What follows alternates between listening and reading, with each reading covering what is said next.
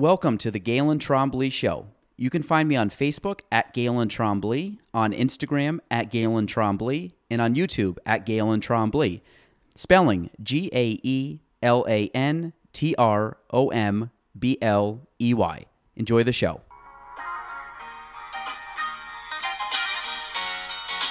Welcome to the Galen Trombley Show.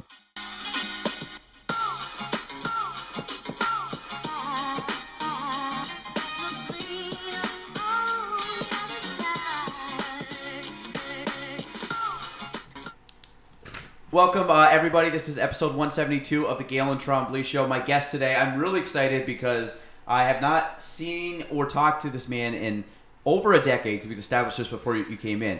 And you were one of my favorite professors at Plattsburgh State. And from what I remember of you back then already, in the last probably 10, 15 minutes you've been here, nothing seems like it's changed, except we've probably gotten a little older, but that's about it. So my guest today, Jason Lee, he is a distinguished teaching professor of accounting at SUNY Plattsburgh. I won't give too much away. I'll let him do most of the talking, but Jason, welcome to the show. Thank you. My honor here. And this is you said your first podcast experience. Oh, yes. But you've listened to a few. Probably 6, 7, 8 of them. Now, taking mine off the table, have you ever listened to other podcasts? Or you not into podcasts? Well, actually, I listened to some podcasts in the past, but most of them, they are related to sometimes something on CNN, I remember, or some websites. And beyond that, I have some podcasts probably from... Yeah, they're all over the place online. Okay, so it's fine. So Jason, for people that do not know you, tell us who you are. Give us a little background of you. Okay, I'm. That's very interesting. My family history has been very, very complicated. All right, first of all, I came to the United States in 1998, and I'm an immigrant, and I came to United States for getting a PhD degree in accounting. And thereafter, I decided to stay in the USA. So I've been traveling relocated from Ohio to Louisiana and then to New York State. So everything, actually, I moved here around 16 years ago. So I've been living in North Country and in Plattsburgh area for 16 years. Unbelievable. Time flies. Do you like it up here? Well, actually, this place is quite similar to my hometown. Your hometown, yeah. Where? Back in Taiwan? Back in Taiwan, yeah. Actually, I come from Taiwan, and I'm not even from the city area of Taiwan, so I'm from the country area of Taiwan. So my hometown is basically a tourism city. Okay. In eastern Taiwan, a rural area, but it's very beautiful, just like this area in Plattsburgh. Does it get cold? Well, it's opposite. It's subtropical weather. So It's funny that it's right beside West Pacific Ocean, so you can sometimes see some coconut trees, in southern area. But you can see the snow on the mountain. Is Taiwan south of Japan? It's right between Japan and Korea. Japan and it's actually between Japan and Philippines. Okay. So it's have you heard of Okinawa? Yeah. Yeah, Okinawa is between Taiwan and Japan. Taiwan. Yeah. And so is that it? And my geography of Eastern Asia is that an island? Yeah, that's an island. Yeah, it's about the size of 30% of New York State. 70%. Okay. 30%. Oh, 30%. Yeah, now, 30%. Is that its own country? Well, that's a complicated question. So whenever I talk about this one, people depends on the listeners, my audience. Yeah. Okay. Chinese audience, they will be mad at me. Okay. Because I would say, yes, we are independent. Yeah, yes, we are independent because we have our own government and we have our own troops, everything. No influence of Chinese communists. This is Taiwan. Yeah, this is Taiwan. So it's a 100% democratic country. Just same as the States, for the most part. Kind of the same level of government? Actually, I believe that our democratic system is better now than the United States. It probably is, because the United States has been a little crazy the last few years. So I believe that. But Taiwan, is Okinawa part of Taiwan, or is that, again, like I said, my geography is terrible. So okay. Okinawa is its own island. Yeah, Okinawa is a Okinawa. much smaller island, but Okay. With the U.S. Air Force over there, and probably 1 hour to 2 hours away by boat from Okinawa, that would be Taiwan. And Taiwan is a huge island. It has ancient name Formosa. Say it again? Formosa. Spanish people. Okay. Spaniards, they call Taiwan Formosa. And what's Mosa? Yeah, Formosa.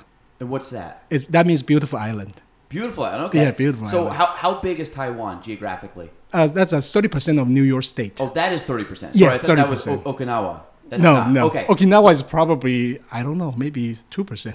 So Taiwan, you can pretty much get across Taiwan in maybe 3-4 hours? Yeah, from northern tip to the southern tip, probably 5 hours to 6 hours driving. Okay. So you pretty much explored most of the island when you were living there.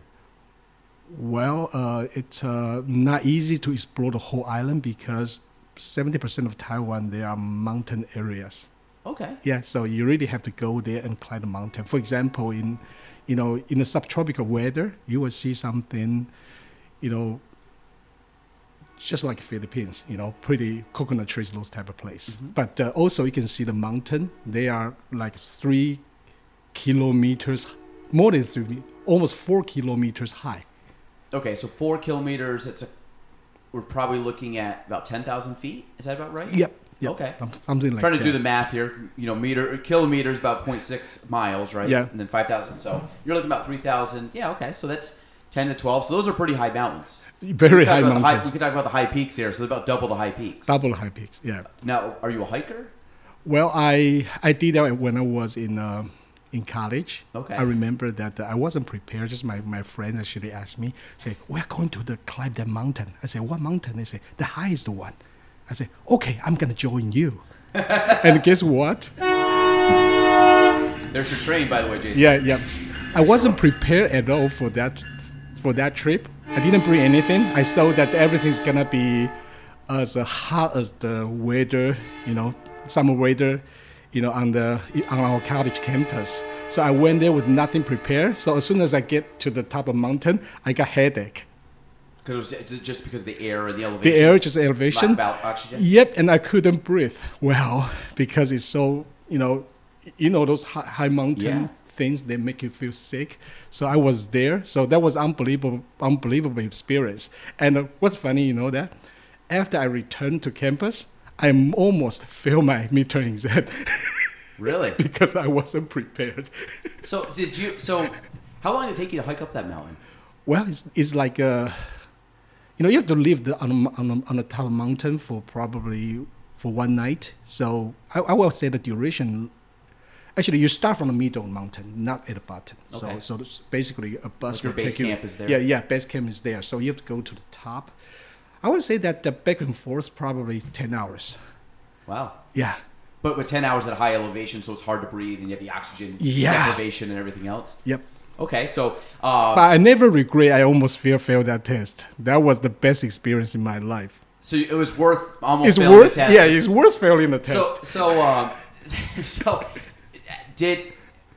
Obviously, you're a very smart man, and you've learned a lot. I mean, has school learning, education always been a high priority in your life?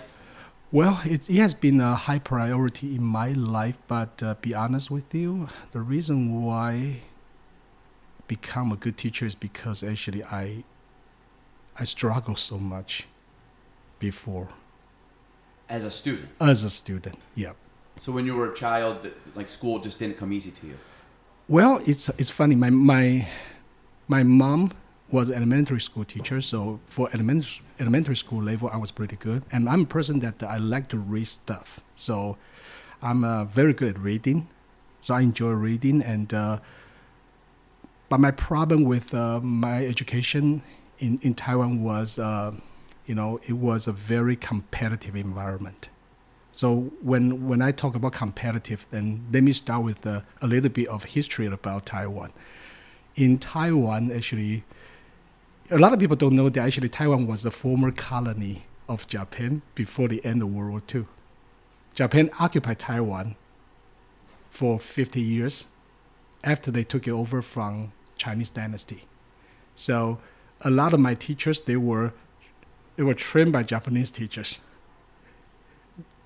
And Japanese is a history of education and learning, right? Yep, okay. They are trained by Japanese teachers under Japanese Empire before World War II. You know how they behave. So they were very strict, very detail or results driven. I'm assuming result driven. And for example, I have a teacher that if we see something on the ground, a treasure on the ground, okay, nobody admit treasure on the ground. Who did it? Nobody say anything. 5 minutes later, we have a chair all on the top of our head. We have to raise the chair for 10 minutes for punishment. That must have been fun. Oh, that was a lot of fun. Little kid holding up a desk. Yeah. And one time, let me tell you, I remember I scored like a 97. It was like a top 3 in the whole class. Okay? And the teacher will punish people based on the questions you missed. I answered all the difficult questions correctly, but I missed one easy one. I got hit that day. Really? Yeah. Now what's because I've heard this, the Asian culture with school and everything. It's just you find that there's a lot of brilliant people that come out of Asia in regards to education, in regards to professors, and regards to teachers, and do you think it's the high standard? Do you think that there's something to be said about possibly I think the level of accountability, they set the expectation, hold you accountable to it, and then really don't kind of let off the gas a little bit. Like it's very, very much like, I guess, stemming for perfection or excellence. Like you guys, you learn, but again, in 97, you still have improvement to do. So they want to keep you to that high standard. Well, that would depends on actually is a transition of culture. I would say nowadays in Asia, the new generation teacher, they are much nicer. They're probably just like United States teachers nowadays. Yeah, but in my time, actually, we have around that time, Taiwan was environment. It's a mixture of a Japanese culture and the Chinese culture, and so our teachers they are teaching in a way that will make us very accountable. So when we go to school, actually it was very, very high pressure environment.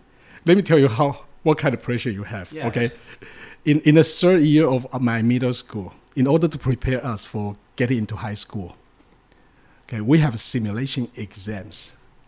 After every simulation exam, every kid's name will be posted on the board with the first person with the high score to the last person with the lowest score. Okay. So everybody know where you are ranked in your class. So, and I'm assuming that just led to competition amongst your peers. Yes, but also that's kind of like it's so much pressure on kids too. Mm-hmm. And I never enjoyed that. But let me give an example about it. Actually the first year of my middle school, I got some trouble into learning my math, because my teacher actually didn't talk about details about a lot of things, and also the whole class actually started in the summer before the middle school officially starts. But I wanted to go somewhere to have fun, so I didn't attend the preschool program. So that gave me a lot of trouble. Let me tell you a lot of funny thing there. The first week of my class, my teacher gave me an IQ test. Okay, IQ test, all right? Yep. And they use the IQ test to determine which class you're going to be assigned to. So basically, they divide students into 2 different batches. Better student and worse students. And where were you bumped? The funny thing is I took it so seriously because I'm like, okay, I must prove that I have a good IQ. So I did it so seriously, I totally forgot the time. You forgot the what? I forgot it's timed. Oh. So when I answer everything so perfectly, they say time is up. I still have 20%. I have never answered. Oh. So they put me in a better student group, but it's kind of like a middle of the better student group. So the teachers start having some fun with me. He's like, well, this guy probably not smart at all. Yep. And one time, the first year was horrible. Yeah, that was. I keep thinking about it. That probably was the reason why I became a better teacher, because I know the pain to be treated like that in a bad way. Yeah. Let me tell you, one time after my English test, Okay. That teacher, for some reason, he didn't like me. So he asked me to chew my own exam paper. Eat your paper? Yeah. He asked me to eat my paper. Because of punishment? Yeah. He said, eat that in front of the public. In front of other students. Because you didn't do well in the test? I didn't do well, yeah. And for a particular reason, he just didn't like me. So I went home with tears on my face. How old were you? Oh my goodness, I was, that was the first year of middle school. So you're what, 12, 13? Like that, yeah. I went home and I didn't tell my parents. I was crying on the way and guess what? Then I make a decision. I say, I don't need a teacher. So from that day, my parents actually don't realize what happened. But still to this day? Yeah, they didn't realize. I never tell my mom, or my dad, because my dad was a military officer. He probably would kill my teacher. Okay. Yeah. So I don't tell my father and my mom. So I get all my books, everything I missed. I study on my own. I sleep only 5 hours per day. And you were just cramming in information, learning as much as you could? I just learn everything on my own. So I try to figure out the best way to do that. So actually, 2 years later, my name on that list of simulation exam was going from like the middle area to the top 3. Really? Yeah. So first off, was that common for teachers to do that back then? Back then, it was very common. Actually, they put sticks on the back of our nation's founding fathers' portrait. That's the best place for them to hide their sticks. Oh, they hit you with? Yeah, they use those sticks to hit you. Yeah, that was the time in Taiwan. And is that still acceptable today in Taiwan? No. Okay. Teachers probably will lose their pension. Okay, today. I was just wondering because, back in the day, people, you always hear about the old Catholic school teachers hitting you with rulers, and we used to have a teacher that would throw sponges at people and would fall asleep in class, and we'd literally just he would wet it and just chuck it at them, so you start to look at what you could do back then versus now. That obviously, if you even scold a child, and I think generational is different. Like, you're the same. And I was kind of the same way. I was more upset if I got in trouble in school. I was more upset that my parents would be upset. Okay. I think what you just said. It was I didn't, and my knowing my parents back then, I don't think they would have cared. Meaning, not of me getting in trouble. They wouldn't have cared if the teacher scolded me because I would have been. My parents weren't very. They would keep me accountable, and they weren't disciplinary, very hard and very strict. But they were get your work done, be a good person, don't do something stupid that would cause you to come have your teacher say you did something dumb. So luckily I didn't do a lot of dumb stuff, but every once in a while you're a kid, you get in trouble, and like I said, the thought of mom and dad finding out was way worse than any teacher. And I think nowadays it's the opposite. It's kids get pissed at the teacher, and then all of a sudden they go home and tell mom and dad get mad at the teacher. And I'm like, well, the kid did something wrong. Most of the time there's always 2 stories, and usually kids are kids. They do something dumb, and it's okay, why would the teacher scold you out of all the other kids? So back then, kind of the same thing. It's he did something, which just seems outrageous that it was based on test results back then. Yes. You know what I mean? Yep. I'm talking I did something dumb, meaning I said something wrong, or I, beat a kid up or something. That would be the one you get in trouble for, not my grades. But that's what I'm saying. So school for you guys was held, grades, performance, that was held very high amongst the teachers, amongst the community, amongst the I guess just that culture, right? Yes, because in our culture, actually, the only way for kids to be successful was to get a high score in the exam and then get into good high school, get into good college. So that was a situation, around that time, because it was not easy to get into good college at that time. But nowadays, totally different, even in Taiwan. And this was what years roughly? Okay, my high school probably was 1980 to 90. 80 to 90? Yeah, 80 to 90. Now, when you had... So this issue with the paper and eating the paper and the teacher and stuff. This was like a turning switch for you of just like, I'm going to buckle down. I'm going to self-teach myself. I'm going to be a lifelong student and make myself or force myself to learn. Yes. Actually, that was the best training later in high school. Let me tell you something interesting. You know, in the first year of high school, my physics teacher actually, one day, he wanted to see that if we listened to his lecture in class. So he gave us a pop quiz. A pop exam, actually. It was a big exam, but it's like a pop exam. So I scored the highest. And this physics teacher asked me, Jason, why did you do it? How can you be so good?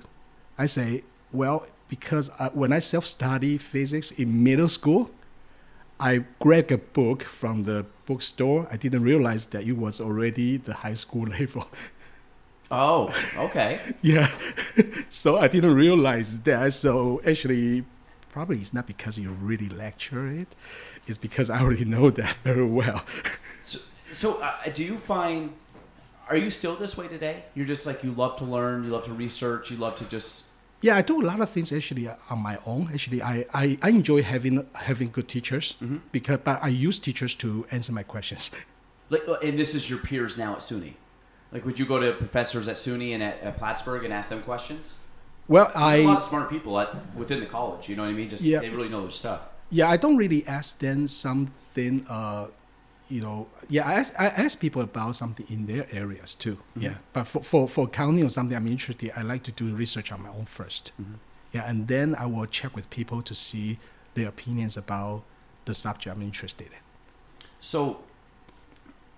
So from junior high, so how was the rest of your high school career? So you went from junior high. Is it the same in Taiwan? Is it high school? Yeah, high school. We have 3 years high school instead of 4 years. Okay. Yeah, but our elementary school, it is actually 6 years. So it's a little bit longer. Yeah, a little bit longer. And our high school, actually, I'm okay with high school. Yeah, and I've been a good student in high school, and I don't really find it particularly difficult. But the only thing was, in the third year of my high school, at the beginning of the third year, my family just moved away from my hometown. Because you were with them? No, actually, I decided to stay. Really? Okay. Yeah, but that was a big mistake because my... And you were what, probably 17, 18 at the time? Yeah. Okay. And so I lived on my own for 1 year. Okay. Yeah. Do you have siblings?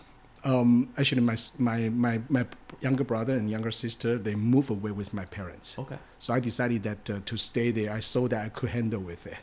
But it turned out to be, I was depressed.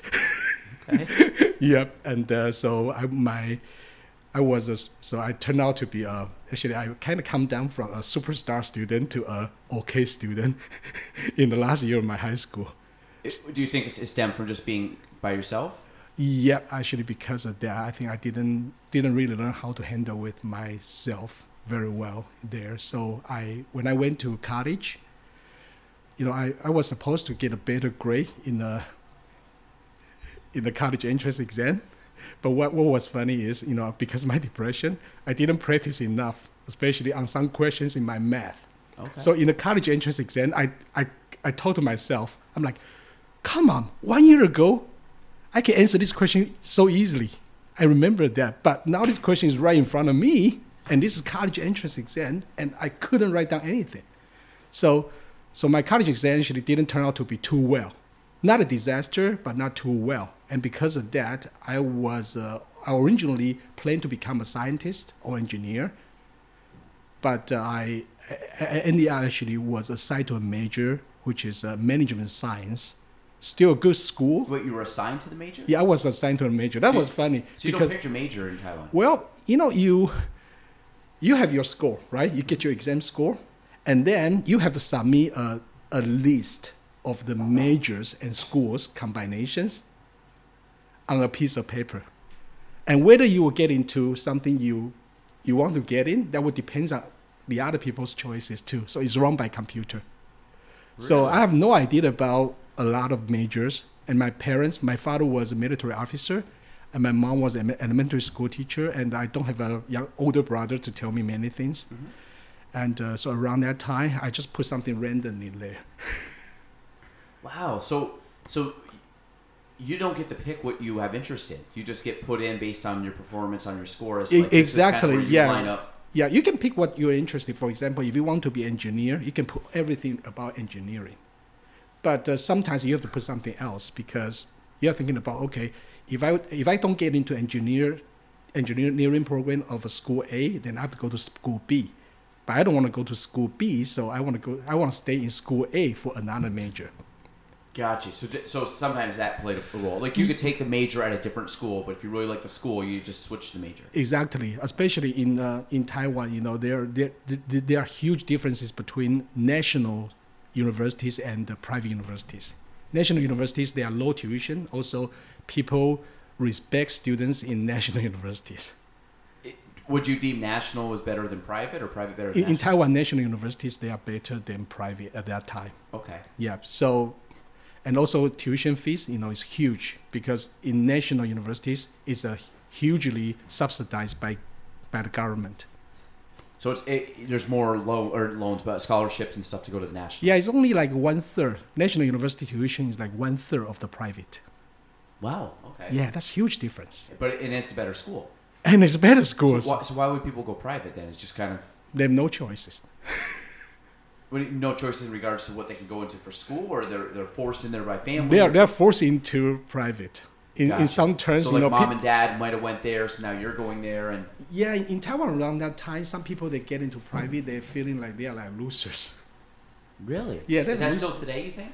A little bit. So you still think that the national schools in 2021 is still more prestigious than a private school? Oh, definitely in Taiwan. Okay. Yeah, definitely. But I don't want to say that private schools they don't have good students. Actually, they have a lot of good students, but that's the pressure of the society. Yeah, and it's just the perception of everybody. Yeah. It was kind of like here. If someone says, I'm going to go to a major name brand college, or if I go to Plattsburgh State, or if I go to Clinton Community College, it's like, I mean, I look at it from a more of the financial side of it. It's like you can go to Clinton and pretty much pay a very low fee to get the baseline education, then save your money and go to a Plattsburgh or go to another school and not come out with a bunch of debt. Like I think the kids nowadays coming out of like you can go to say like, hey, I want to go to Ohio State. You can go to Ohio State. It's going to cost you $40,000 to $50,000 a year out of state or whatever. Or you can go to Plattsburgh State. I get it. They might have some more connections or bigger. So there might be a trade off, but it seems insane for kids to pile up a bunch of debt, which sounds like over there to go to a private. It's like there's like the SUNY school system's a very good school system, and a lot thousands of kids go through it every year. And it's more affordable typically than going to a private school. Yeah, I think in the United States it's actually opposite of what we have in Taiwan. Because in Taiwan, national university, they are lower tuition and also they are perceived as better quality universities. But in the United States, there are many private universities and public universities. And some private universities, they are very prestigious. But some other private universities, they are not as prestigious. So, and plus, actually, the private universities tuitions now in the USA, they are crazy expensive. So, yeah, I've been through this whole process of selecting colleges. Actually, in my son's case, my son is currently a medical school student. I'm gonna ask you about your son. Yeah. Yeah, and he's graduated from Plattsburgh High School as valedictorian, and. So we have a lot of questions regarding where he should go for the college, and the tuition fees in the USA is daunting for any parent. So I did a calculation for a lot of schools my son was admitted to. For example, he was admitted to NYU, and admitted to U of Michigan, Boston College, and I think Boston University. And also Ohio State and RPI. And this is all for medical? No, actually, around that time, it's all for colleges. But was this... Oh, so how old is your son now? My son is actually now in medical school. So he's beyond college? And actually, I didn't think he was that old, but he's that old now? Yeah, wow, he's that old, yeah. And guess what? He graduated from SUNY Plattsburgh, too. Really? Yeah, actually, we made... That was the best decision, actually, we have ever made because actually, he decided that he would stick with SUNY Plattsburgh, so he became the sort of a star student here. Yeah. And he can do a lot of good things on campus, so a lot of activities. So later, actually, he got admitted to medical school. I think actually it's better way because he saved a lot of money because he got a free ride. Yep. And he saved those money now for professional school. So this is really my advice for a lot of parents to think about it, because nowadays, a lot of private colleges, they are really too expensive, and a lot of kids, they don't really know they want what they want to do, at an early stage. So instead of putting a lot of money for undergraduate program, actually, I would encourage parents to save money for graduate program, because according to my survey, it's much easier to get into graduate program of the same school than undergraduate program. I wish I could take the snippet of what you just said and just play it for every kid that's in high school right now. Yeah, exactly. That's what I'm trying to say. I want to tell kids that do not be overstressed for your college application. You're thinking about, okay, college is a time for you to get out of your parents' home. Yeah, go and explore. To go explore the world. Yeah. The world that's very nice. Yeah, and but it doesn't mean that you need to go to some prestigious and expensive schools. Definitely, because it takes a long time to pay back your tuitions, and the student loan is getting very high every year. So I would say that for a lot of kids, to find what you're interested in is more important than to find a college. Yeah. I give your son a lot of credit, because I think a lot of kids at his age don't realize that financial burden of going to college. And the reason I'm kind of laughing is because when I was going to college, I applied. I didn't know what I wanted to do at school. My dad was in real estate. My mom was a teacher, and going to college. And I remember, in high school, they go through like, what would be a job you'd want to do? And I remember one project it might have been my junior year. And the two projects I did was, one was a gym teacher, phys ed teacher. I was like, phys ed was one of the things that I looked at. And then the second one was a civil engineer. And the only reason I picked civil engineer, I think my uncle did it, and I was like, I'll look into it. But it was one of those things my heart wasn't set in anything. And I remember getting out of high school, and it was kind of in the form of like, this was 2008. I was like, well, you go to college, because in your head, that's just the natural progression. You go after high school, you go to college. So I applied to one school, SUNY Plattsburgh. I grew up in Chazy, so I was local in the area, and I didn't want to go away. And part of it was a mixture of not knowing what to do. It was a mixture of laziness. It was a mixture of, because part of me was like, I just don't feel like applying to a bunch of schools because I don't know what I really want to do. And I also around that time started reading books on like finance and economics, and again, kind of a weird thing for a high school student, but I started to read. I had a good teacher my senior year that was my sociology. He still lives locally, but he was a sociology or high school teacher at the time. And he spent about a month going over personal finance and budget and things like that. Stuff that they don't teach in high school. They don't teach well enough in high school. They should. And he started talking to me about, IRAs and insurance and debt and loans. And in my head, as a 17-year-old, I'm like, holy crap, like I'm just learning this now. And I'm 18 at the time. I'm literally like graduating in like 3 months. And I remember reading a couple books on it and about the idea of compound interest, on the idea of debt, on the idea of student loans. And I remember thinking in my head, like, no, I'm sticking with one school. I ended up getting a scholarship to Plattsburgh. I came out. My parents had said they had saved up X amount of money, and they said you can go to any school in the world you want to go to, but this is how much we've saved up, and take it, or basically use it however you want. So in my head, I'm like, okay. One, I didn't want my parents to pay money for my school, and I didn't really want to pay much money for my school. So what I did was I was like, let me go to Plattsburgh. Let me go super cheap. My parents will pay for it, but I'm still saving my parents a lot of money as to what, in the grand scheme of where I could go.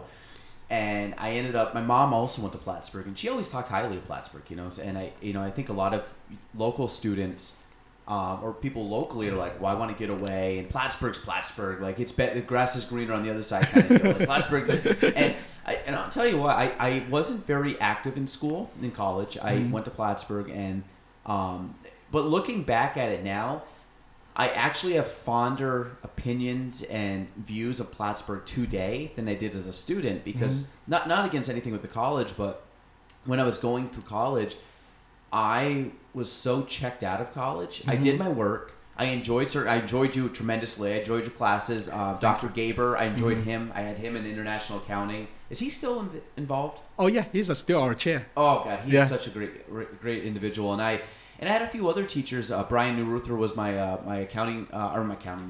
advisor for supply, because I graduated supply chain management. He's our interim dean now. Yeah. So. Yeah.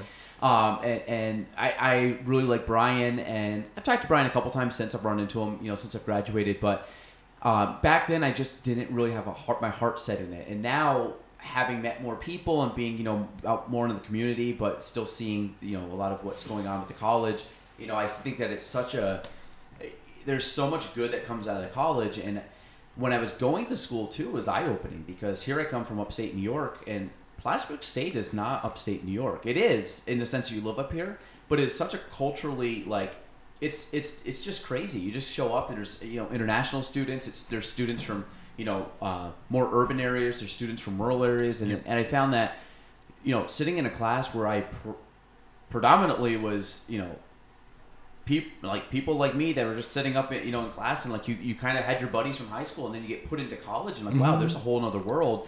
And it's in Plattsburgh, and because this community is kind of this little ecosystem of or melting pot of just a bunch of different cultures and activity, and I think Plattsburgh does promote a lot of that. And I've had some students that are interns for me here, and some international students have been interns, and it's just great. It's cool to kind of hear their perspective on everything, and you as being an immigrant. And I think now looking at Plattsburgh, it's I think it's I would love, I try to push people, not that they have to go to Plattsburgh, but I'm saying if you go to college, make sure you don't feel overwhelmed if you don't know what you want to do, because nobody does. You're 18. You're a kid. You're still a kid. Go be open. Kind of be open. Just go to a place and just kind of let things happen, and just go with the flow, and don't try to force it, but just be open to talking to people and meeting people, and open to new ideas, and open to maybe, because when I went undecided. And I wanted to be a teacher. And then I'm like, you know what? I didn't want to be a teacher. And I kind of, for a couple of different reasons, so I went into business. And then I kind of went into supply chain only because it was a new major. And I'm like, I don't know. I'll just try it. Because I don't really know much about it. It's a new major. I think I might have talked to Brian at the time about getting into it. And I think my uncle had been in supply chain. And I was like, let me try it. And but I got to take finance. I got to take accounting. I got to take marketing. I got to take just as a bunch of different,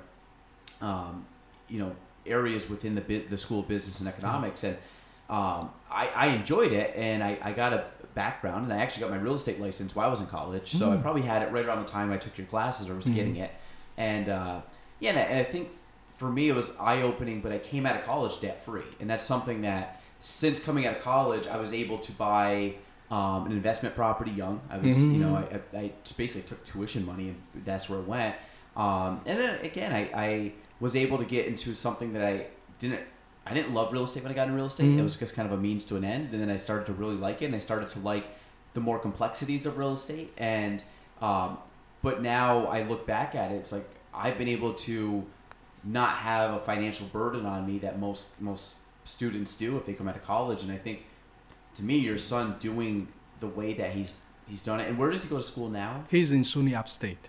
SUNY Upstate, but medical school. Yeah, medical school. And even that, going from a SUNY school to a SUNY school, he's going to come out, I would say, much further ahead financially than most medical school students, and he's going to have, and like you said, to be able to pay that debt down to then now you're starting to accumulate wealth or start to accumulate.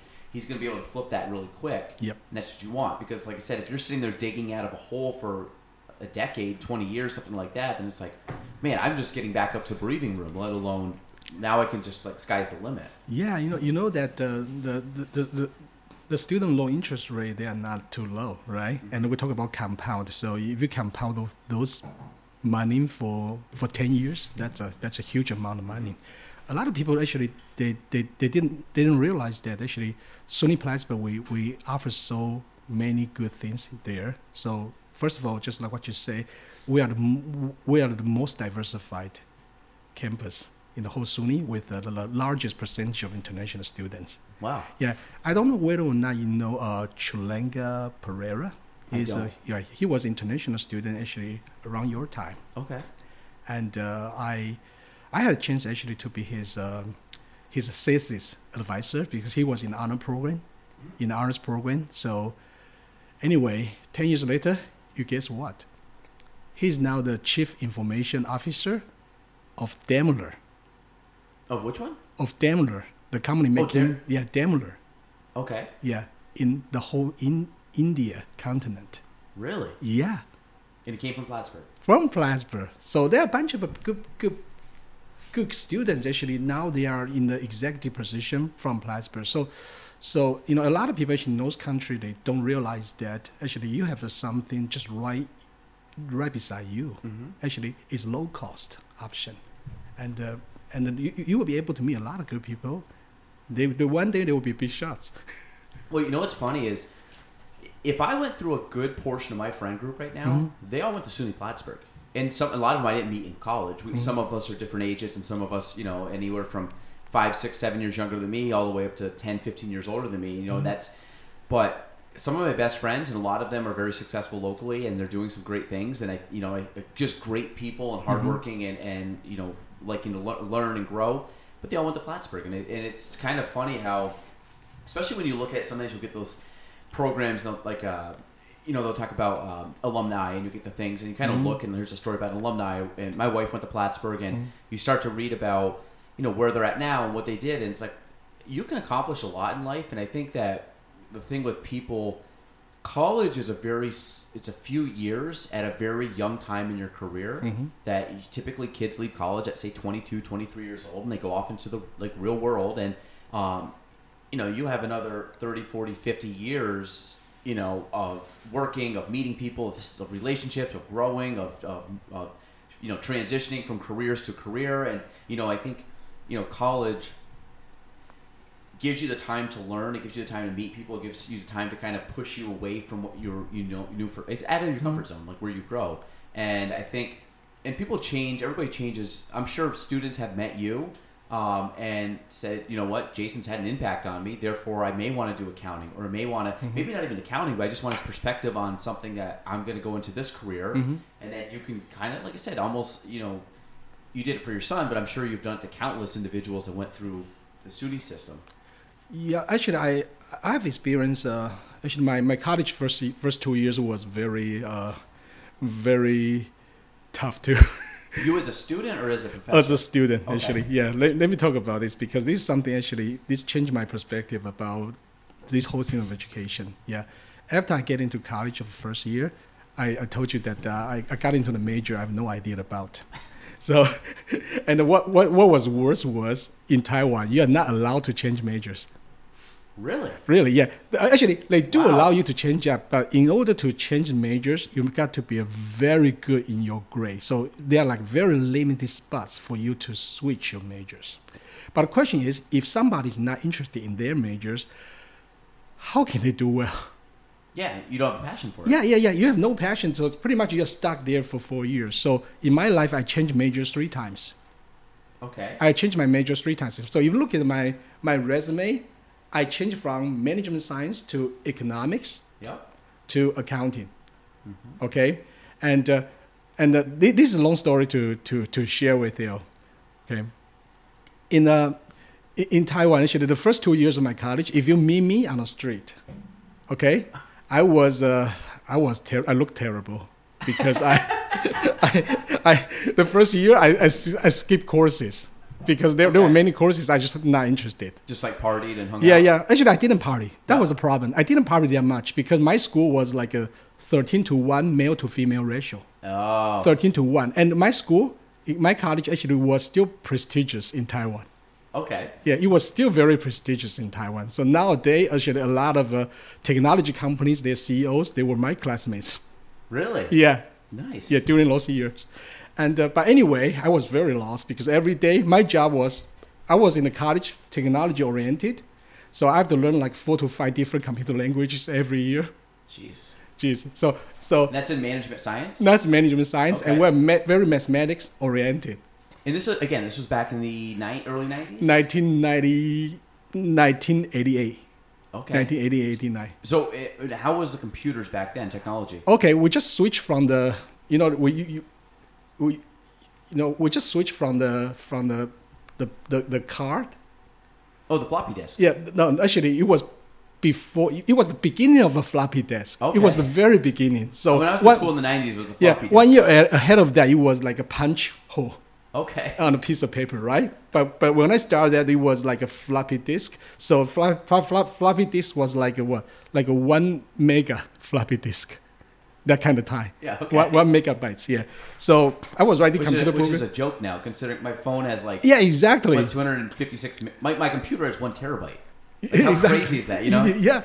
And so for my life over there was very, very boring. So I have to do a lot of math, and I have to go to computer center every night. So we stay up very late. So sometimes it's like a 2 a.m. we get out of the computer center. Then we went back to sleep. So we have that type of life. Like, were you just like coding or coding? something? Yeah, we do a lot of coding. Okay. Actually, I told myself like, okay, I don't really like to have coding as my life, and I like math and I like it, but I don't know why am I here. I don't even know what type of job I'm doing. So I was totally lost. So let me tell you how lost I was. I started actually pursuing a lot of religious lives. So after my first year college, a lot of people actually they went to to do a lot of internships, right? Mm-hmm. But after the first year of college, I went to a temple. I lived with monk. Really? Yeah, for 2 months. Was this just you had to like reset? Yeah, it's kind of like, I don't know what, I'm lost in my life. I feel this life is void. So I want to go there to to see how those monks they live. I want to live with them. Wow. Yeah, so. This is Buddhist? Yeah, Buddhist, yeah. Were you Buddhist? Is that? Well, actually, I'm not sitting down on any religions at this time. Yeah, but What about back then? Yeah, but back then actually I was very into different religions. Okay. So I was in Buddhist temple. Also, actually I have a Bible study with somebody from the United States around that time too. So anyway, I was there. Actually, just like what I'm saying, I'm not party guy, mm-hmm. but I was very lost. And after 2 years, then I had a very good chance to. One day, actually, my friend talked to me, say there was an economic professor who was very good, just came back from Ohio State. Mm-hmm. I said, okay. Finally, I heard that somebody's a good teacher, so I actually went there to take the course, which is intermediate microeconomics. Okay, and this was for your master's. I'm not even going to pronounce National Tsinghua. Tsinghua University? Oh yeah, National Tsinghua University. Okay. Actually, that was my master's degree. But when I went there, I was actually a sophomore student. Okay, gotcha. Yeah, and the funny thing is probably think about why I transitioned to that master's degree school, right? That was actually very interesting. I sit down in the classroom with that teacher, mm-hmm. and this teacher told me that, say, okay, in order to teach 1 hour, I have to prepare everything for 8 hours. So he has to prepare a course 8 hours for 1 hour lecture. So I was sitting there, I was a little shocked because I never thought of that a professor would be so serious. Mm-hmm. So I told myself, okay, yeah, let me listen to your lecture. And his lecture was great. So very engaging. And then I feel guilty that if I don't study, I just feel guilty for wasting his time. Okay, so you felt accountable to him, or yeah, like I feel accountable to him. Your effort. Yeah, he's actually the professor who totally changed my life because I was taking intermediate microeconomics course mm-hmm. with him, but I got a D in my introduction to microeconomics. With him? No, with another teacher. Gotcha. Yeah, and who did not even put demand and supply line on the right place. So do you find this professor, because they were a good professor, because that he drew out Well, I should say he drew out your passion for it. Yeah, my desire for learning. Yes. So he ignite my learning. He's like he just put a match on a piece of wood. That was me. Yeah. Yeah, and suddenly I realized that wow, this is a real learning. Then I started taking courses actually from his economics department. Actually, luckily around that time, my college allowed us to. And you were about 20 at this point? Yep. Okay. My college actually allowed me to take courses cross different campus, and this college is right beside my college. So both colleges, they are very prestigious, but I have to every day, because they allow me to take courses from the college next door. So every day I have to ride my bike 15 minutes and go to the other side of the wall to take courses from this college. So later, actually, I took the college entrance exam and get into this college master degree. Every year, they only recruited 12 students. Really? Yeah, just every year. And this is not just from your school. This is from everywhere. Yeah, from everywhere. Okay. So they only recruited 12 students nationwide. And I was one of them. And this professor I mentioned, he's still my good friend right now. Really? And Still a mentor. yeah, he became actually my assess's mentor later, 2 years later. So, okay, so let me back up, and I want to come back to that. So, I want to go back to the when you went and lived with the monks for. Now, was that my obviously my view of like monks is them walking around like with kind of like the orange yellow like Yep. What were those called? Almost dresses or gown. I say gowns, but you know what I'm talking about. And walking, Kind of like a rope. a robe. Yeah. Yeah, So they're walking around. Did they speak, or was this very? Okay, actually they are very busy, you know that? Do you know how I busy don't know they much are? about monks. I always like my picture of a monk is like sitting there meditating, not talking, and doing like this retreat that you go for a month, day, years without speaking. They no, it's not everybody like that. Actually, that depends on the philosophy, and there are many different type of philosophies in Buddhism. Mm-hmm. And for example, let me just give some idea about what they're doing in temple. Actually, I met a monk actually who became my friend that time, who has a PhD in Chinese language. Really? Yeah, but he decided to become a monk. So I kind of follow him. So I become a leader of his Buddhism Chinese literature camp. Another year later. But around that time, I follow him in the temple. So every morning it's like 4:00. They have to wake up 4:00. Then I have to follow them. So I have to clean everything. So every day they have to clean all the windows, all the doors. And then they would do those meditation thing, okay, and also some ceremonial type of thing. And thereafter they are busy. So they have a lot of things to do. And what's even more challenging for a lot of people is they don't eat anything after noon. So after 12 p.m., they don't eat stuff. They just fast. They just fast. So they eat only in the morning. In the morning.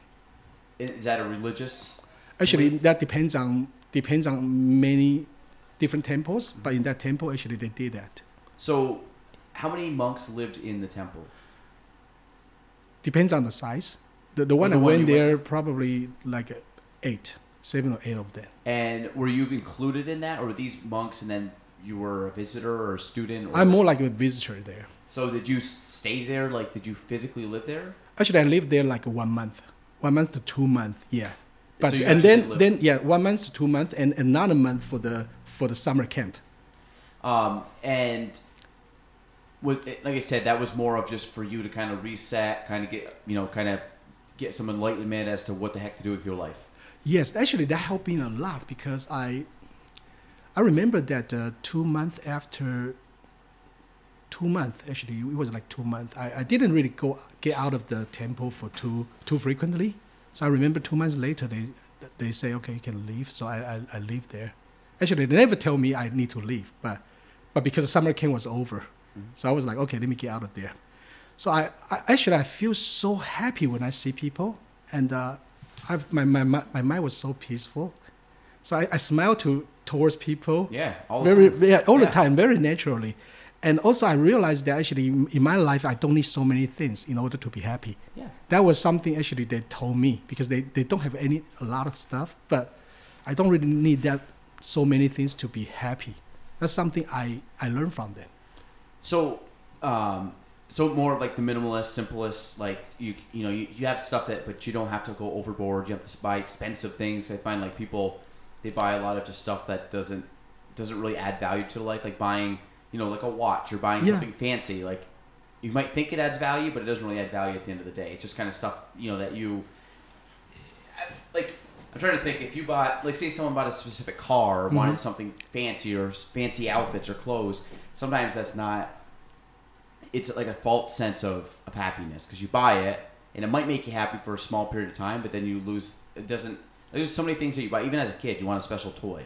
Yes. And that toy loses its fun after a couple weeks, and all of a sudden it's like, I want something new, but it's not necessarily the toy that's bringing a lot of, like that's what I'm saying with the monks, I'm guessing it's, the necessities of life, breathing, living, friendship, camaraderie, like the things that people, if you really strip down all humans, like that's kind of what we like. You might like entertainment, but entertainment can come in different ways. It could come in just in conversation. It could come in, having something warm to drink. There's different ways that you can.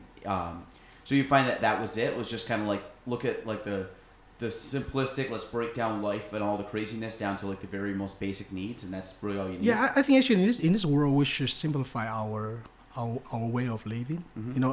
Americans actually, we don't realize that we actually, we're so much entitled to so many things. Good cars, and we spend a lot of money for Halloweens, for different holidays, gifts, all those type of things. But how necessary they are, we sometimes we frequently forget it. How necessary those things they are needed by us.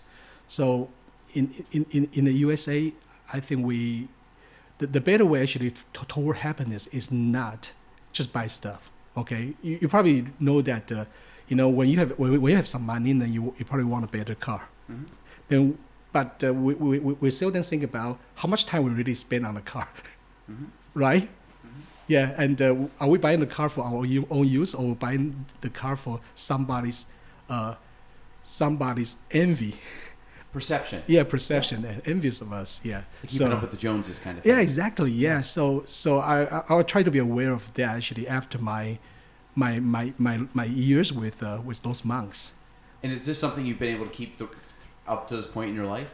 Well, I will try to. I will try to. Yeah, of course. I have a wife and I have my son, and they have different desires for things. Yeah. But I'm trying to stick to this principle as much as possible.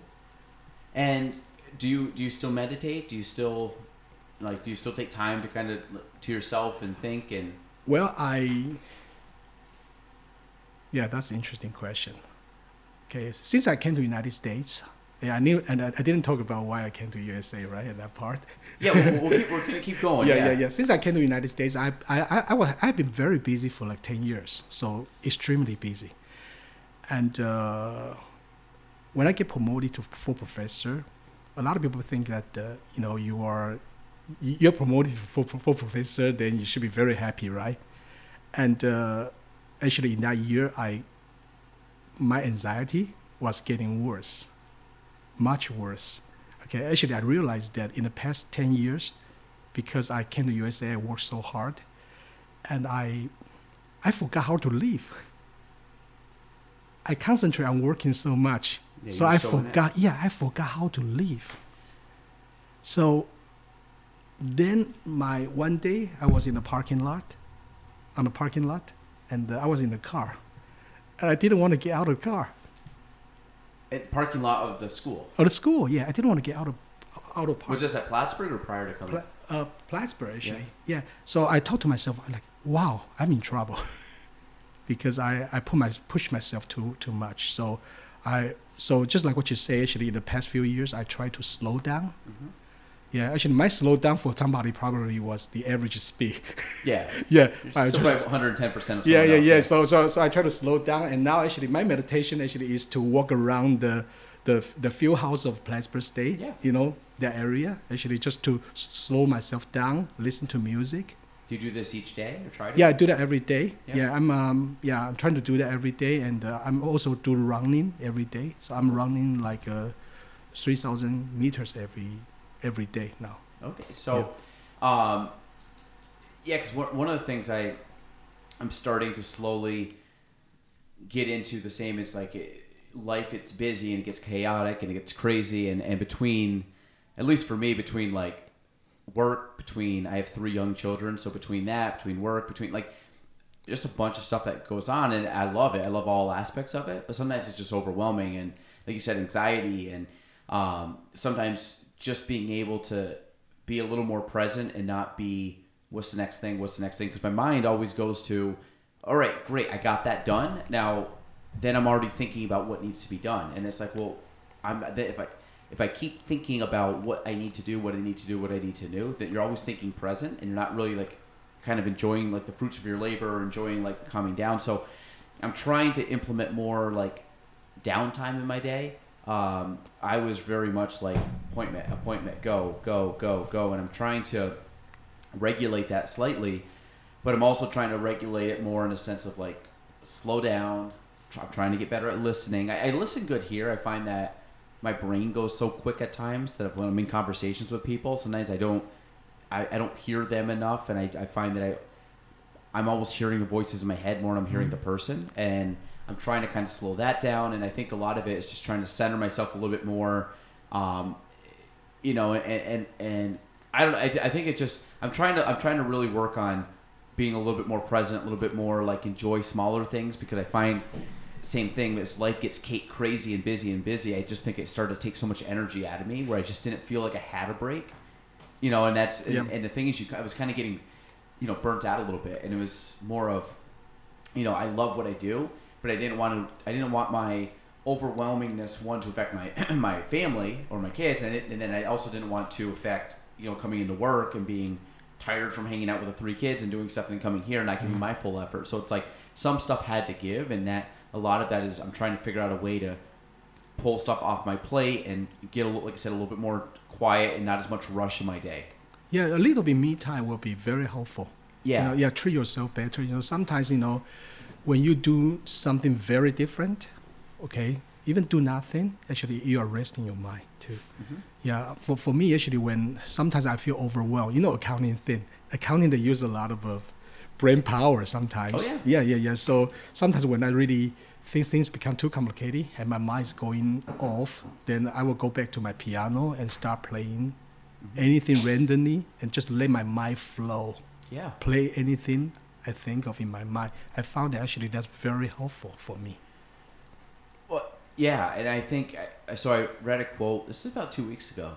It was a quote by Henry Ford, the founder of Ford Motor, and he said, "Thinking is the hardest thing to do. That's why so few people actually do it." And I thought about it, and it hit me like pretty hard because this is some stuff business wise, and I found that I'm spending more time thinking about stuff than doing stuff at certain points, because I was go, but I've gotten to the point, as I'm sure you have with accounting in certain aspects of it, that some of it just becomes autopilot and you can just do it. And I find that the motion of that stuff is easy, meaning like certain things, like I'll put it in real estate perspective. Me helping someone with buying or selling a home is autopilot. I've been doing it. I know what I'm doing. I can always, I'm always learning, but I've gotten majority of what I'm going to learn, I've learned in that space. My brain power is now going to the company, now going to growth, now going to expansion, now going to the things that are kind of going to level up the company and that takes brain power. That takes quiet time. That takes thinking. That takes being in by myself and my own brain thinking and writing stuff down. And the amount of energy. So last week I took off from all appointments, and I spent the week by myself.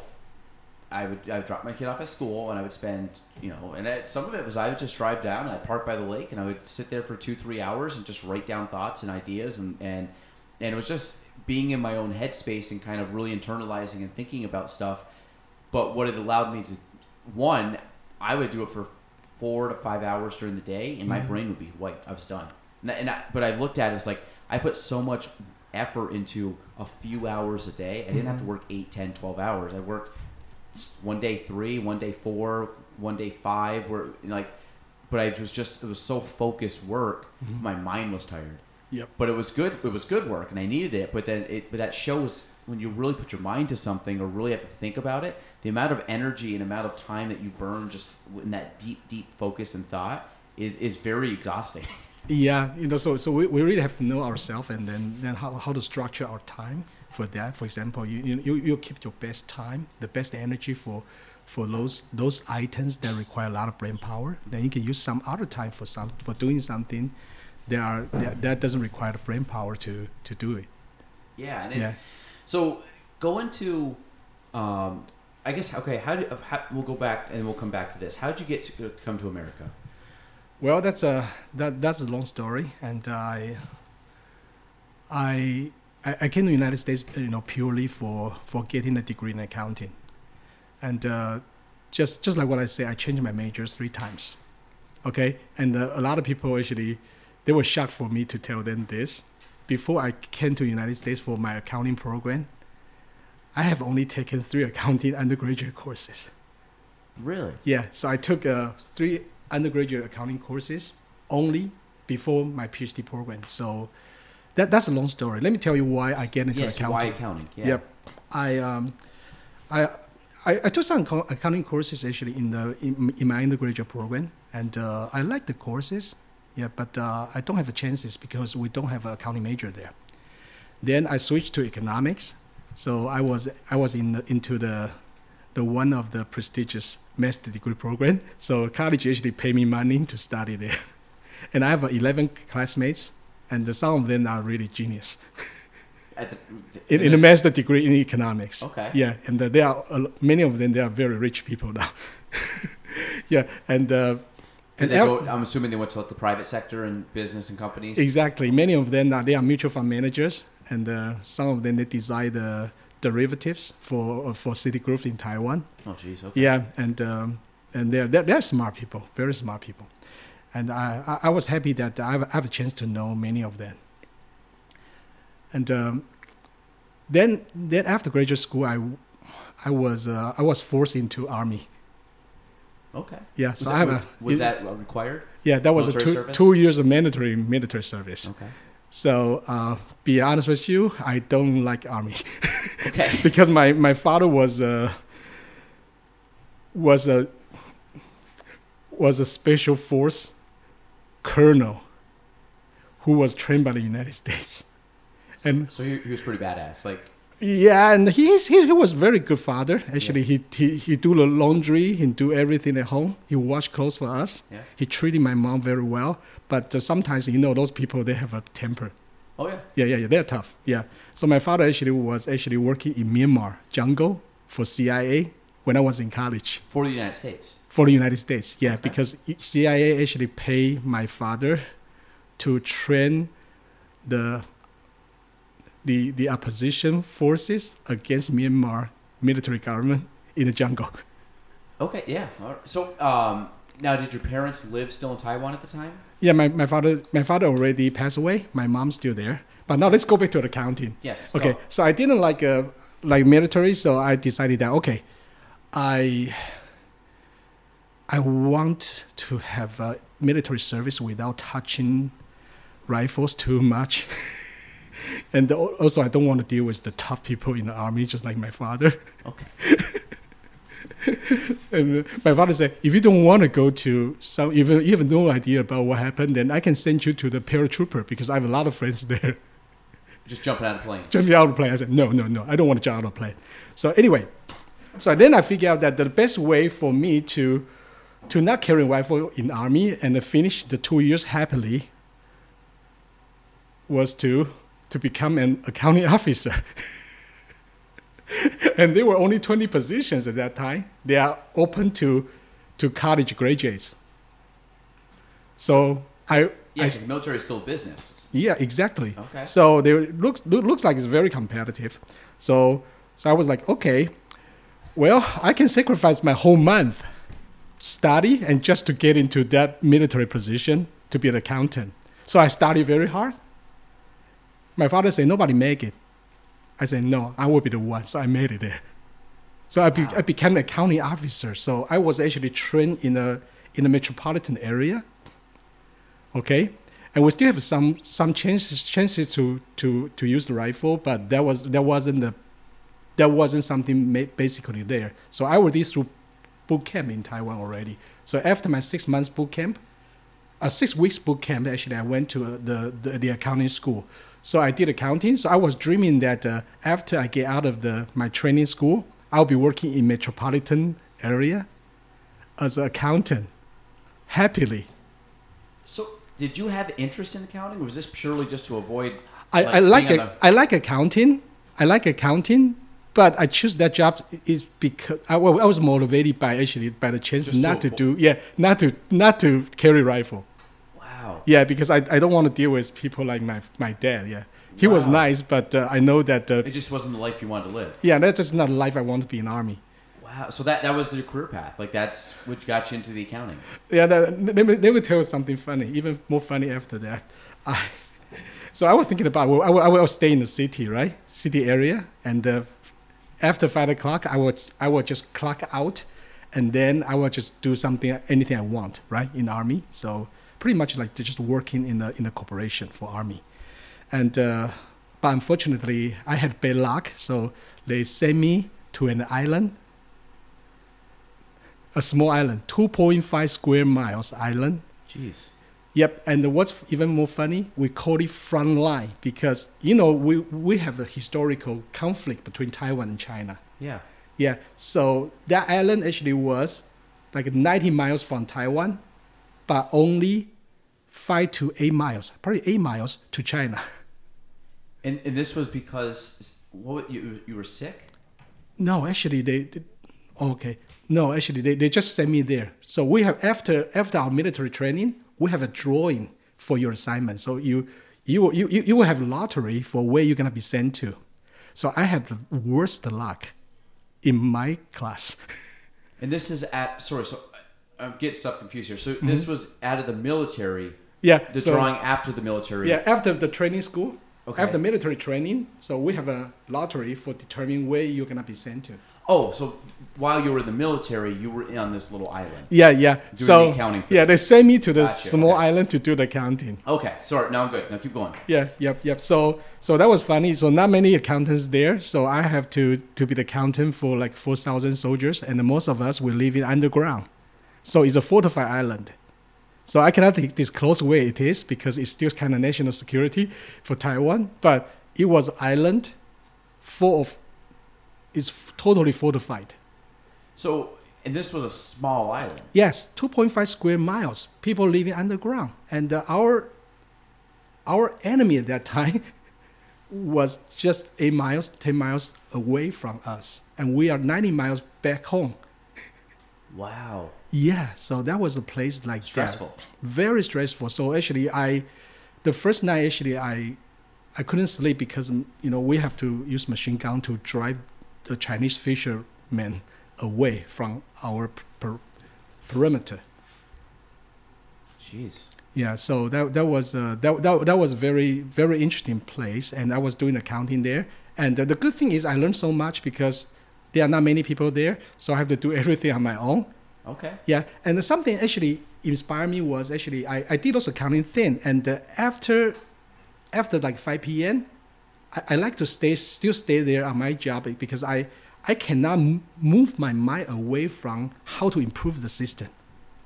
So actually, that was a moment actually I realized that there's inefficiencies in the model. Yeah, actually that was a moment actually I realized that I'm so into accounting because I'm not just a person like being counter doing those numbers.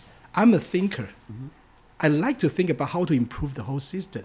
So 1 year later, actually, I wrote the instruction, the operational manual for my unit there, and I love it.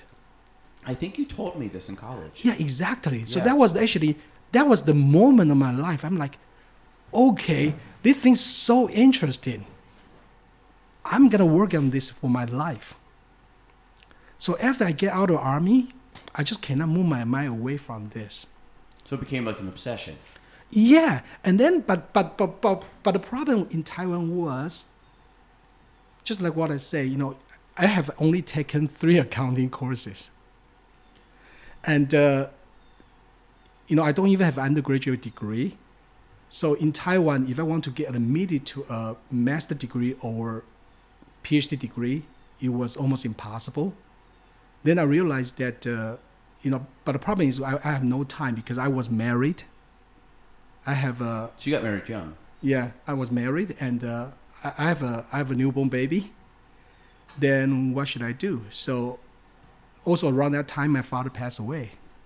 So I realized. This is all early 2000s? Yeah, early 1996, Okay. around that time. Yeah, my father passed away, and then I realized that, wow, yeah, my family actually would now rely on me. I got to do something more brave for myself. So were you married and had your son after you were in the military? Actually, after, yeah. Just after? Yeah, okay. after military, actually. Yeah, and I get married, okay. Yeah, the reason why I get married earlier was because actually the last year of my military life, we have a military conflict against China. So I saw that I wasn't be able to get out of there. I don't know whether or not you heard of a 1996 Taiwan Strait crisis. So, around that time, Taiwan actually we were elected our first democratic president, and our new president who is going to be elected, who kind of in support of independence. This currently? No, Back in 1996, yeah. So around that time in 1996, China was not happy because they don't want to see a new president who is supporting of independence. Mm-hmm. Although we are de facto independent, but this person might declare dependence. So around that time, China actually they vowed to launch missiles against us. So we were ready to be surrounded. Actually, around that time, I remember that one morning I wake up, I look around the island. We were surrounded by like 300 Chinese fishermen's boats. They're quasi-naval ships. Wow. Yeah, so they're surrounding us. And I remember that my general on that day say, everybody start practice shooting. So I remember that day they told me the first time, don't do the counting. Grab a gun. Yeah, they asked me to just to take a gun and start practice shooting. So I have my M16 right in front of me. Yeah, I remember that. But I remember I was practicing shooting, but I couldn't see the target because my eyes were so bad because of counting books. Wow. You couldn't wear your glasses. Yeah, so I was joking with my friends that, in case we run out of bullets, I will give my bullets to you, and I can throw grenades. So I was happy that I get out there. So I met my wife. So I said, okay, let's get married. So you got out. So where did you meet? Was your wife on the island too? No, actually, I met my wife actually in my hometown. I was like, okay, I found a woman I love, so I don't want to waste time. So this was right after you got out of the military? Yeah, right after I got out of military, yes. And then you just said, let's get married and get the heck out of Taiwan. Yeah, actually, around that time, no. When I get married with my wife, I wanted to give my father a grandson. But unfortunately, my father actually passed away right before my son's birth. Yeah, so that was very unfortunate. And around that time, I was thinking about, I need to find a direction for myself. And I'm lost because I have 3 accounting courses. I want to do accounting. So what should I do? So I remember that I met a friend who told me that in the USA, they don't really care about where you're from. Yeah. And they don't really care what type of majors you have. If they like you, they will take you. So have that in my mind, I start preparing for my graduate school exam. It's called GMAT for the PhD program. So I remember that the first time I got a bad grade, not so excellent.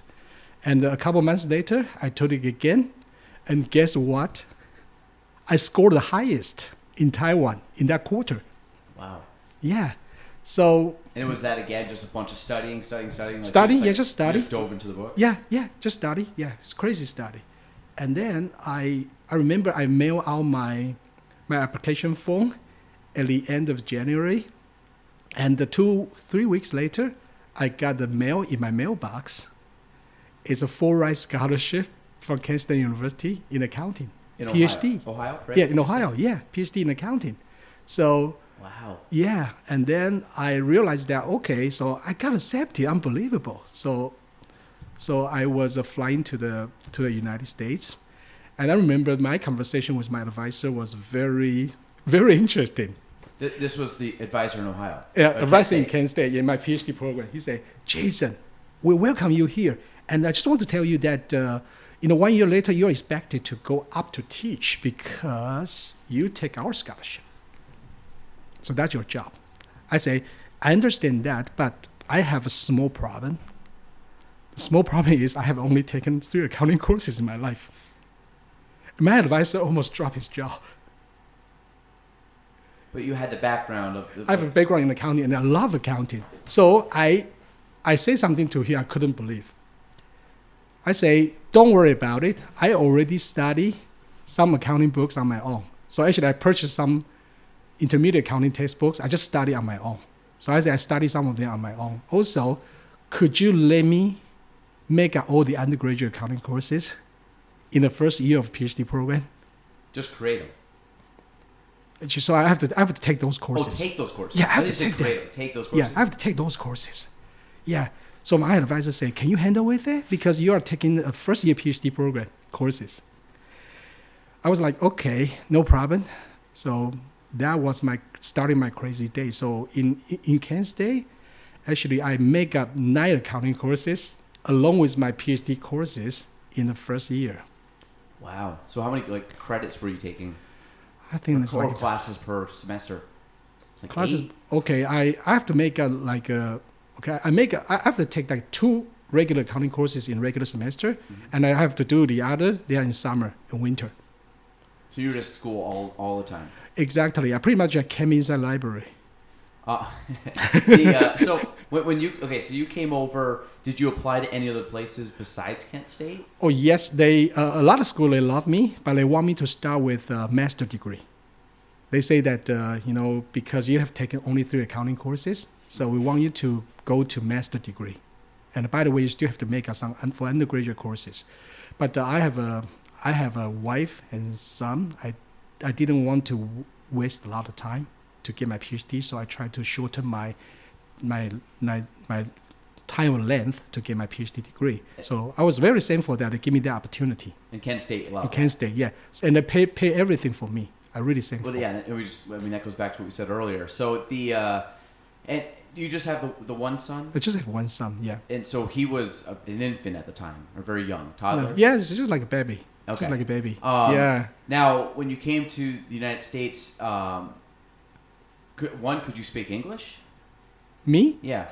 Oh, that was funny. Actually, I didn't really speak English in my daily life before 26 years old.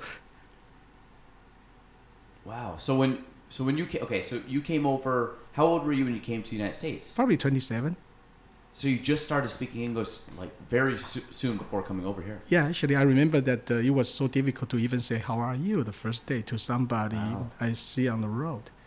So what's your first language? Mandarin, Chinese. Mandarin. Yeah, and also I have 2 dialects in Taiwan. Okay. Yep. Is that common, 2 dialects? Or is that... Yep. Yes, it's very common for people.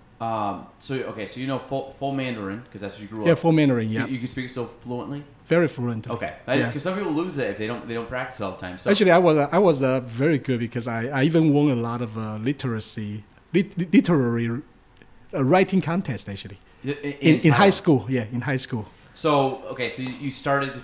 Did you start to speak English because you knew you were going to come to America? Well, that was funny. I wasn't really fully prepared. I think my English grammar, everything there okay, but I just couldn't speak. So I remember I took my first TOEFL exam. You know TOEFL exam?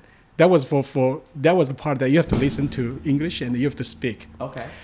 Oh, that one Yeah, I scored terribly. So you could read English and write English. And write, yeah. It was hearing it. Was yeah, hearing, yeah. And also I come from an area that there was no English radio station. So in my time, actually, I wasn't actually prepared to come to USA, even before 26 years old. I came to the United States I decided to come here just a couple months before before I decided to take the exam. Did you? I mean, I'm guessing there were some nerves involved coming over. Well, I was very brave. I was so brave. Yeah. Yeah, I didn't know how I come up with such a courage, but at that time I feel that my father will bless me, and I don't know what happened. But do you find that responsibility of a wife and a child? Exactly, yeah. And also I know that if I don't do something, then my family will rely on me, and I'll be in trouble because I didn't really like my job at that time. So I decided to come to the USA. I think that it's funny when I think you had talked about before, like with whether you have teammates or in sports or whether you have just friends and stuff, or like you said, your professor that you were friends with that was kind of a mentor to you. It's like, I think if you feel accountable to somebody, you do better. And I think when you talked about like when I got married, and then especially when I had my first kid, it was like the same thing. It was like, okay, you got to like buckle down and step up a little bit, because now you have people that rely on you. And it's not just like, if I screw up and it's just myself, then I screw up and it's just myself, and like I only harm myself. But now if I don't put in time or effort, especially when you have children that are 100% reliable on you, if I slack off, then they're kind of screwed. They're like, Dad, like what the heck, So that's kind of the one thing that kind of gave me, like you said, lit the fire a little bit under me when I started having children, and when I got married and then started having children. It was okay. Like, you got other people that are relying on you, and now you're kind of like this little ecosystem of a team that you got to make. You got to make things work and step up and help each other out. And even though the kids are young, they still are. They're still kind of ingraining. You got to help mom and dad out, and you got to. Yeah, and also you'll be a very good role model for that. Yeah, well, you try, and that's the thing. It's like there's no playbook to parenting. You figure it out, and you can get advice from people, but at the end of the day, it's what's worked best for you and your family. Yeah. And it's always a learning curve. And as kids grow, and I mean, you're still experiencing it now. Your son gets older, and you're still learning different things about him and about your wife. And as you guys grow, and different wants and dreams and things in life that pop up, and you figure it out. Like, life's hard, but you figure it out. So yeah, that's life. So you came to Kent State. How was that experience? Well, I made some good friends over there, and just like what I say, I spent the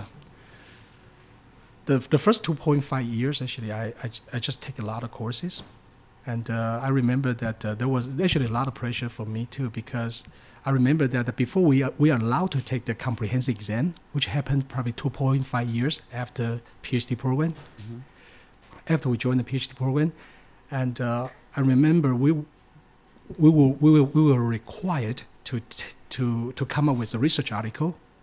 So in other words, I have to come up with a research article, present it. Then I will be allowed to take the comprehensive exam. So was that kind of like a dissertation? Yeah, kind of like a pre-dissertation type of thing. Okay. And the problem was, all my classmates, they started their preparation for this pre-dissertation article at the beginning of summer. I was still making up my accounting courses in the summer. So you weren't even you didn't have all your like prerequisites all done. You're still like... No. Actually, I talked to a professor. I say, I have to make up my accounting courses, and also I have to teach. I have to do a lot of things. So can I take the comprehensive exam maybe 1 year later? He say, it's better not to do that because there's no benchmark to protect you. Because you're the only one going. Yeah, if you are. So there's no curve or bell curve. Yeah, there's no curve, or if you're better than other people, they cannot fail you, pretty much. But if you are the person alone, then it's hard to say, right? Yeah. So that was the idea. So I was like, okay, I'm in trouble. So I remember the September 1st. That was almost beginning of the semester, and I know that I need to get something done in that semester. Otherwise, I have to defer my comprehensive exam for 1 year. Could you have taken it 1 year? I can do that, but that will waste my time for graduation. Yep. So that means 1 more year I have to wait. Yep. So I was like, okay, I'm really in trouble. So I asked my wife and my son, I say, okay, please return to Taiwan. Okay, so I asked them to return to Taiwan. So So I would totally just. So I just came inside my office. Wow. So your wife and your son went back to Taiwan? They went back to Taiwan. So I asked because them. the family was there? Yeah, family there. So I asked them to return to Taiwan. I say, now just pretend I don't exist. So I was in that office, and I work. Let me tell you my schedule. I got out of the office 2 a.m. I returned to office 8 a.m. Every day? Almost every day. And this was just learning and reading and... Reading and writing stuff. And run coding. So I have to do computer programming to do a lot of research. And this was about a year of this? Actually, that was the time for the pre dissertation article. So that was the semester. I have to finish the pre dissertation article before I'm allowed to take the exam in April next year. So how long was this point away from your family? Okay, away from my family, it's probably 3 months. So I have 3 months. I just totally pretty much came inside my library, inside my office and library, and I just do everything on my own. Just kind of grinded and got it done. Yeah, and let me tell you a joke. Actually, that was very funny because so I worked so hard, and even before comprehensive exam, I still work very hard. Pretty much the same schedule until April of next year. Okay, so I'm talking about from October to April of next year. Mm-hmm. Pretty much the schedule like this. And I have a classmate who is American, okay, just a regular American student, and he has his dormitory just beside the parking lot of the school of business, College of Business of Kent State. Mm-hmm. So one day he told me that he said, "Jason, I cannot tolerate you anymore." You know, guess what? Every night, sometimes he woke up, right? 1 a.m. in the morning. His dormitory window just faced the parking lot of the school business. He saw my car is still there. He said, "You Asian people do not sleep." So I remember he said that. I was laughing out loud. So did you just, is that true though? Like you could just function off of low sleep? No, actually, you know, it's a lot of stress, but we are educated, just like what I tell you. We're educated under the culture that mm-hmm. we believe that we can sacrifice a lot to achieve the goal. Mm-hmm. So we were people like that. So just like I asked my wife, say, "Please leave me with my son. Stay home in Taiwan. Enjoy your time. Now I'm gonna have to survive here." And just focus, 100% focus. Just 100% focus. Yeah. Yeah. So that you ended up, you accomplished the test, the goal, and you got the PhD. Yes, actually we are. Yeah, that was a huge. You know, the comprehensive exam. We have 8 questions, just 8 questions. Every question is for 1 hour writing, and so you have 4 questions on one day, and 2 days for 8 questions. I remember I finished that exam, and I was totally exhausted. Yeah, I bet. Yeah, and we have to pass at least two parts out of 4 parts of the exam in order to be able to retain the 2 parts we passed. So I was very lucky. Actually, I passed the 4 parts, at one time. So that was something actually I always remember. I'm really thankful for that. You mean day 1 you got all the answers correct? Actually, there's no correct answer. It's mainly just essay writing. So you're writing 1 hour essay for 1 question. You have 8 questions to answer. So as long as you showed comprehension and showed that you understood the problem and... Yeah, it's probably more than that. For example, they will ask you about something. Okay, for example, could you talk about some recent articles related to earnings management? That means how CEO, CFO, or the corporations they manipulate their earnings. And could you talk about the recent research and what would be the future prospect in this area? So it's closed book. So it's just all off of memory. Yeah. So you have to mention at least like 5 to 10 research articles you remember with author's last name and years. And you have to remember what they say. Wow. Yeah, And you didn't know what the questions were. No, and you have to put everything together. And then you have to write something based on that. So 1 hour for one question like that, you have 8 of them. So you got to start writing quick. Writing quick, and also you have to prepare yourself very well. So I was like actually investigator before taking the exam. So I have all the different articles. Oh, kind of like on a the wall? board. Like Yeah, just a spiderweb wall? Yeah, And exactly. yeah. Just link all of them together. So those were crazy life, yeah. I remember that the night before the exam, I left the library at midnight, okay? And I have a classmate who was from China. She was on phone, talking to her family in China, crying. Because she didn't pass. No, actually, that was the night before the exam. Oh, just stressed out. Yeah, just stressed out. Wow. And how many students sat during the exam? We have every year we have 4 students, sometimes 3. Wow. Oh, so this is like The PhD level. so. PhD The girl students. crying on the phone, you knew. Actually, yeah, we're good friends even until today. Really? Okay. Yeah, so yeah, this yeah. is kind of like a really close knit group of like, Yeah. we're all going So into we're this. and the professor, I remember, he always said that we will wipe out 1 or 2 out of 4 every year. Wow. So the 4 take it success rate of is like 50%. Yeah, if we fail, then we have another chance. But if we cannot complete 4 parts in 2 settings, then we are out of PhD program. Wow. Yeah. So and out of the 4 parts, that's the 8 questions. 8 questions. So you had to pass. You had to pass 4 of the 8 or 2 of the. You have to pass you have to answer 4 questions, at least 4 questions Of the 8. of the 8. Yeah, in the Oh, so you could- satisfactory So you could way. punt a question if you didn't want to answer it. No, you can. Yeah, if you Like don't in want to. theory, if there's 4 questions and you're like, I know number 1, but number 2 no. and 3 are hard, I'll wait till number No, 4. you cannot skip any question because 2 questions for 1 part.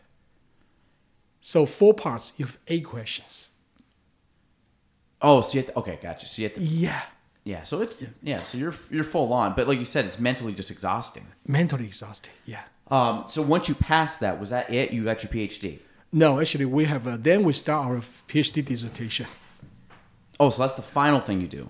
Dissertation's like a massive research paper. Exactly. book or So project. After we pass the comprehensive exam, then we will be allowed to work on the proposal for our dissertation. So then our proposal will be reviewed and passed. Then we will be allowed to do the dissertation.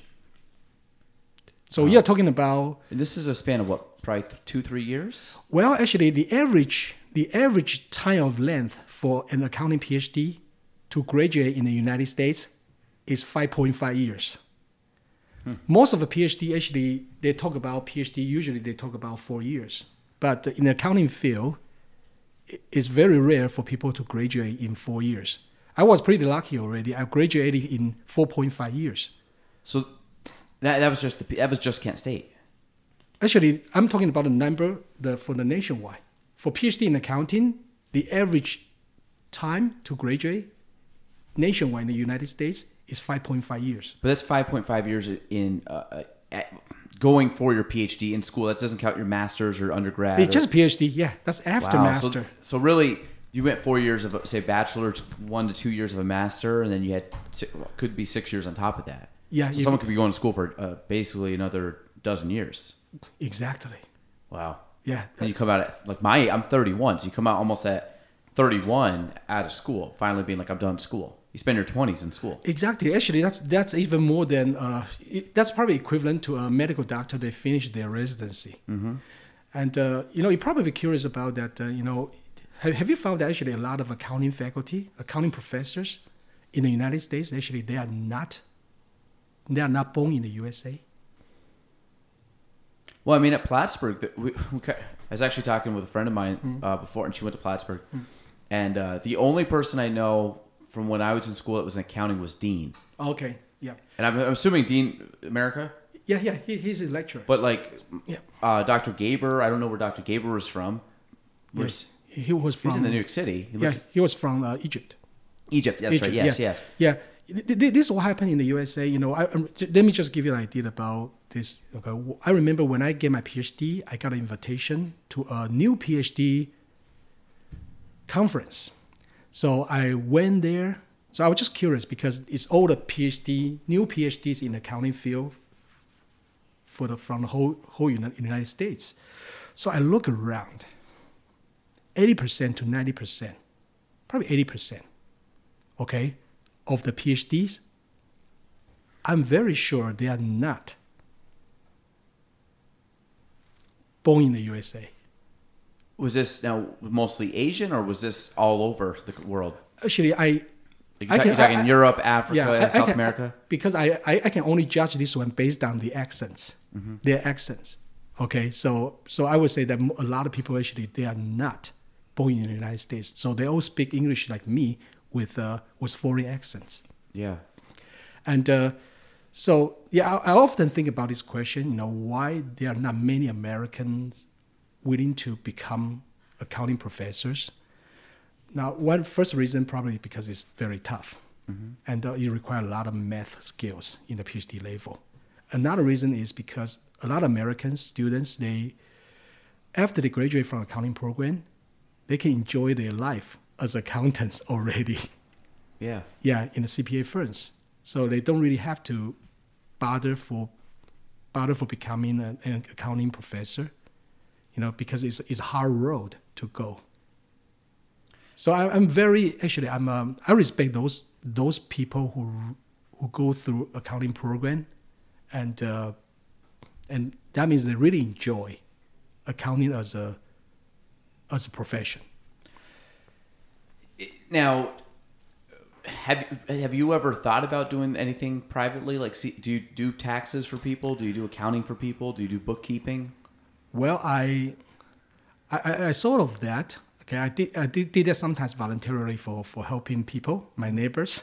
Yeah, your friends. Yeah. But I didn't really do that for getting another job. Okay, first of all, I'm not much into taxation. For me, those things can be done by software. Like TurboTax. Yeah, TurboTax, those things easily now. So I'm not that much into those type of things. Yeah, so I would rather reserve my time for doing something else, like writing research articles. Now, so you do. I'm assuming you do your own taxes fairly well, right? Well, personal tax is not. It's different. It's there are not too many tricks you can play with. For personal taxes. But accounting in regards to like a business, like business accounting, that's stuff that you would dive into and like that. Oh, business accounting, yeah, that's something really interesting for me. Yeah, especially managerial accounting. I love managerial accounting because numbers, when they are combined with the human motivations, there are a lot of things to investigate. So managerial accounting, what is that? Okay, basically, in a nutshell. Okay, for example, basically is how we use those accounting information to make decisions. Okay. Yeah. So, for example, you use accounting information to know that whether or not your business will be break even, and you have a business plan, and you wonder, will this business plan be successful in the future? Sometimes people think they are doing a good job, but if you have somebody actually looking over the business plan, somebody probably already tell you by mathematics, these things will not work out. So one of the things I've been talking about, like about thinking and things like that, a lot of it comes down to, looking more at the numbers in the books and everything else, but then also looking at metrics and looking at, things that we can look at like KPIs, like performance indicators that can help us establish whether we should make decisions or, whether it be investment or reinvestment or whether it be, hiring, or whether it be, and all the stuff that ends up, you make decisions based off numbers. Because like I said, numbers, the cliche numbers don't lie, but they don't. They're black and white. It's like, and you see the numbers and it allows you, and obviously there's ranges and there's like, I'm sure it's not like it has to be over 100, but you could be like, well, 100 plus or minus a deviation or whatever, and that would give you kind of a comfortable range that something could fall in. But you could base decisions off of that and say, okay, listen, we're overspending here, underspending here. Maybe our conversion rate here is not very good. Now can we focus on that to bring that up? And then, but a lot of it does. I mean, numbers are so powerful. Yeah, numbers are so powerful, especially right now. A lot of people, they think that when a lot of kids, they think of accounting, they probably think of what? Bookkeeping, Yeah, bookkeeping. I would think like Yeah. CPA taxes, things like that. Yeah, the bean counters, right? Yep. Yeah, right now actually, in the accounting field, actually, we're experiencing something we call accounting revolution now. Okay. Yeah, because when a lot of people frequently ask me these questions, saying something like, "Oh, now everything can be computerized. So does it mean that the accounting graduates will have no future?" Mm-hmm. Actually, exactly opposite.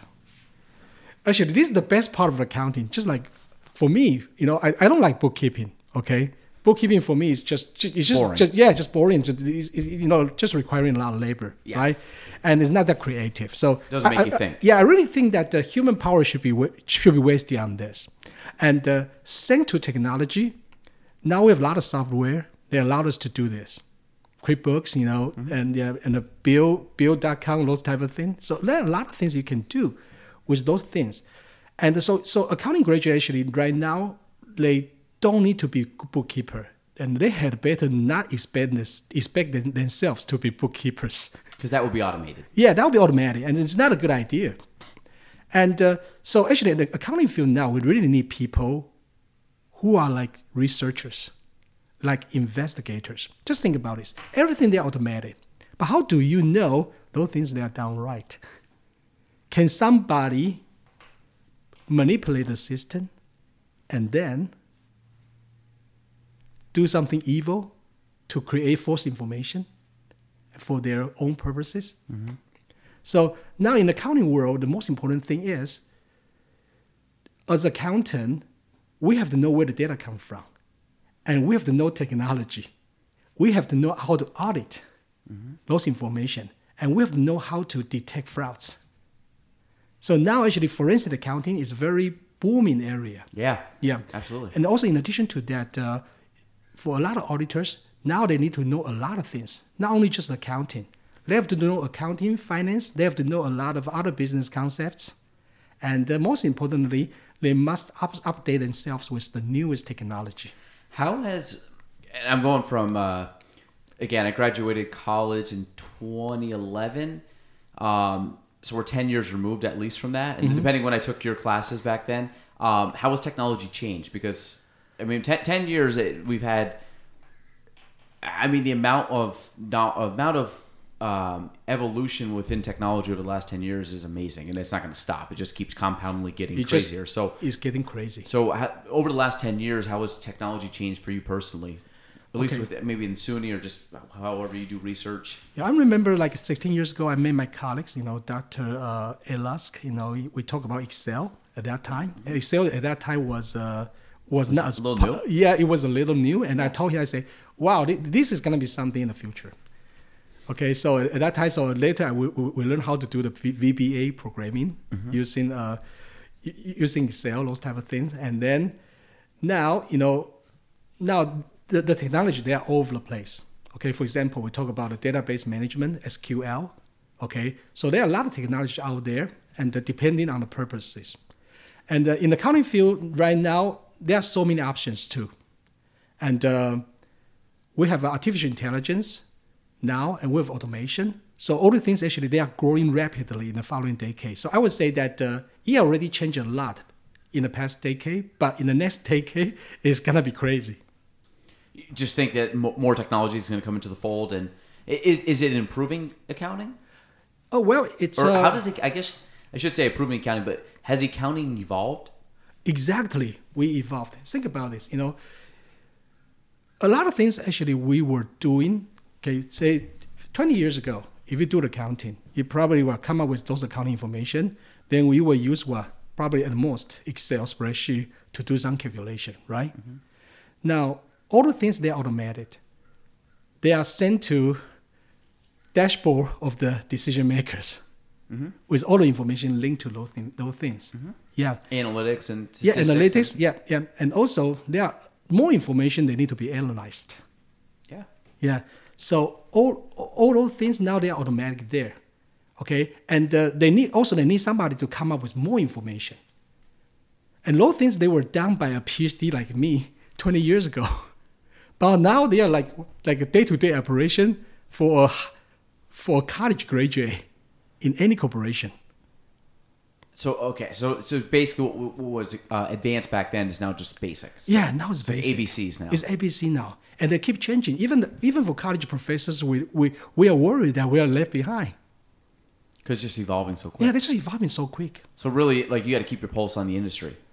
Exactly, and also my advice for a lot of college graduate is, or college students is, don't worry about your major.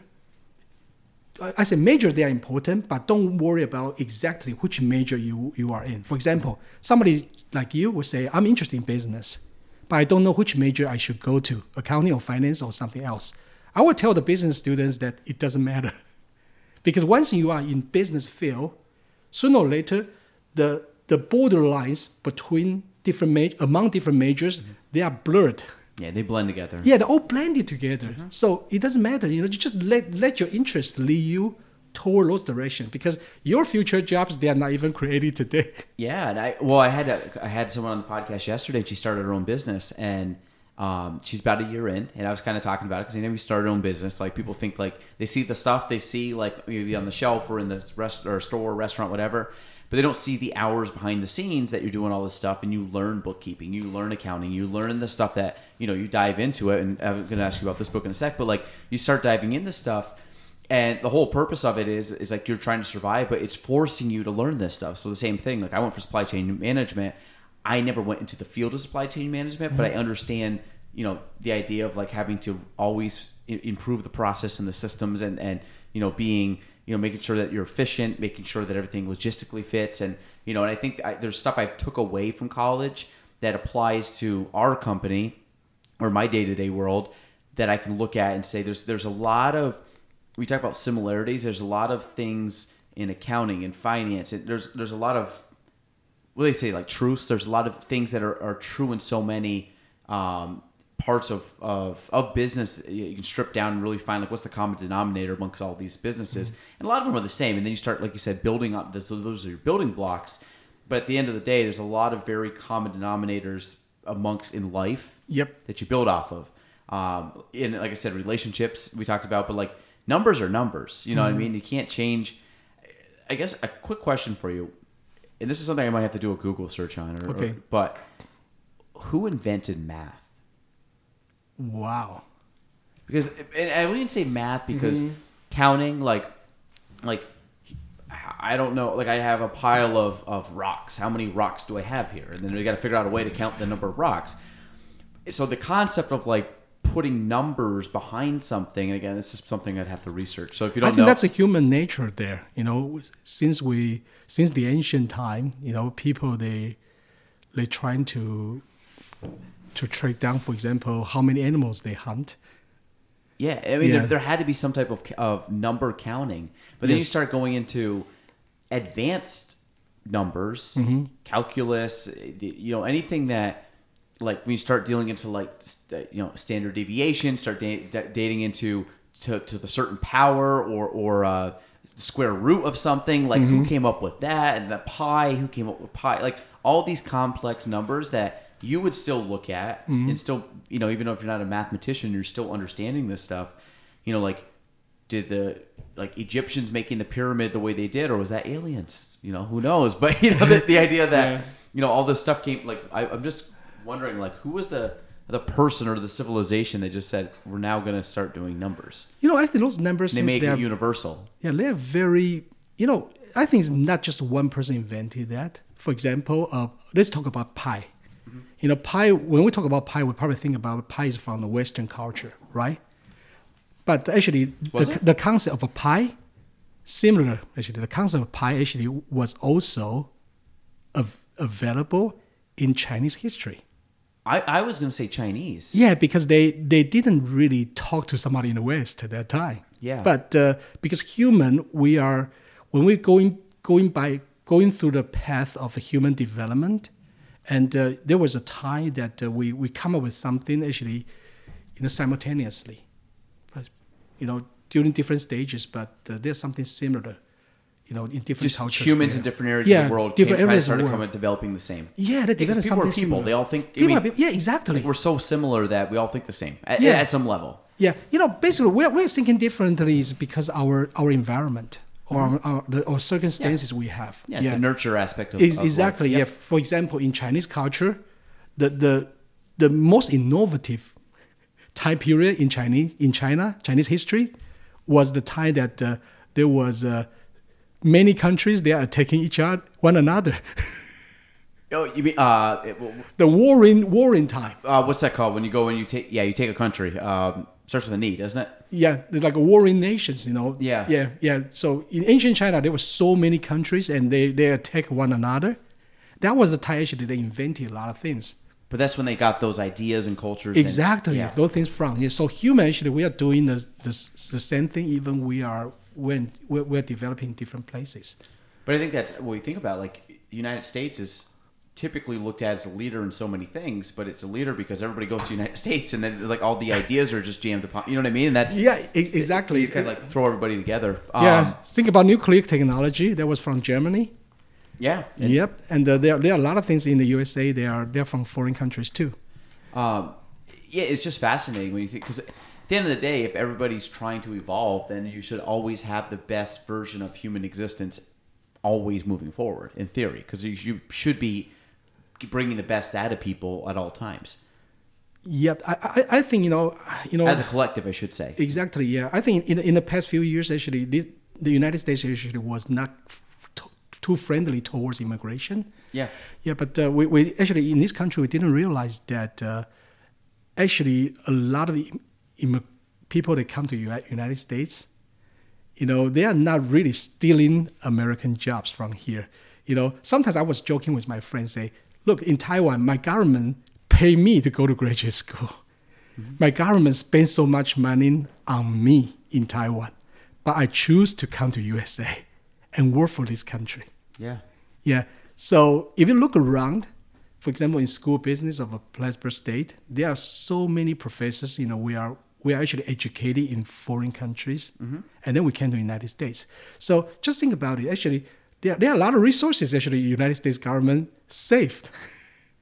Yeah. By, via the immigration, accepting the immigrants from foreign countries like us. Yeah. My grandfather came from Ireland, so like, you know what I mean? So it's like you got to look at the immigration aspect of it. It's just that's how a lot of us ended up coming to be, like we got here somehow. I guess that makes me third generation. Third generation? He was one. My mom would be second generation, I guess, so it'd be third. So now, in regards to Plattsburgh State, what got you to Plattsburgh State? Well, that was funny. My first job offer was in University of Texas, one campus, in Austin? Actually no, it's Brownsville. Okay. Yeah, and I didn't go there, and then I decided to go to Louisiana State University, and they were very kind to me because they allowed me to accept the job offer first, so they allowed me to spend one more year on my dissertation. So basically, 1 year before my graduation, I already had a job waiting for me. Yeah, so that's a huge burden, or insurance kind of. Yeah, kind of thing. Yeah, and then I went there to Louisiana, and I worked so hard there. So I was teaching MBA programs there. I worked so hard, and then I suddenly think of, whoops, I am using my work visa. I need to apply for a green card. Okay. Yep, and then I check with someone, and they say, whoops, you are in trouble because I signed a contract with Louisiana State 1 year before I went there. And according to the immigration, I need to apply for green card in 1.5 years.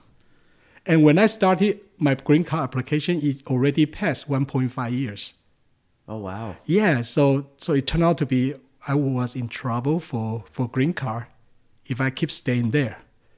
So then I decided to go to the market to find the other jobs. So in order to start my green card process. So if you took a job at a different college, it would let you restart the process? Yeah, I would restart the process. Okay. I was actually thinking if you came up to here because you could go to Canada, like if there's something where you had to like live out of the country for a certain period of time and then come back to the country. No, I don't have to, but okay. I just have to get a new country.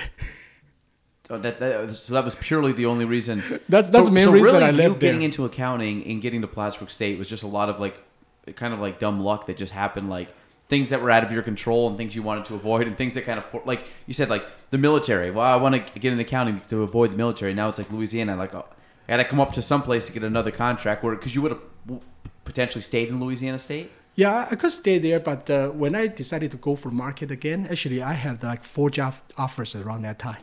Oh, wow. Okay. 4 job offers and 3 job offers. Actually, Plattsburgh gave me the job offer, which is the lowest in salary.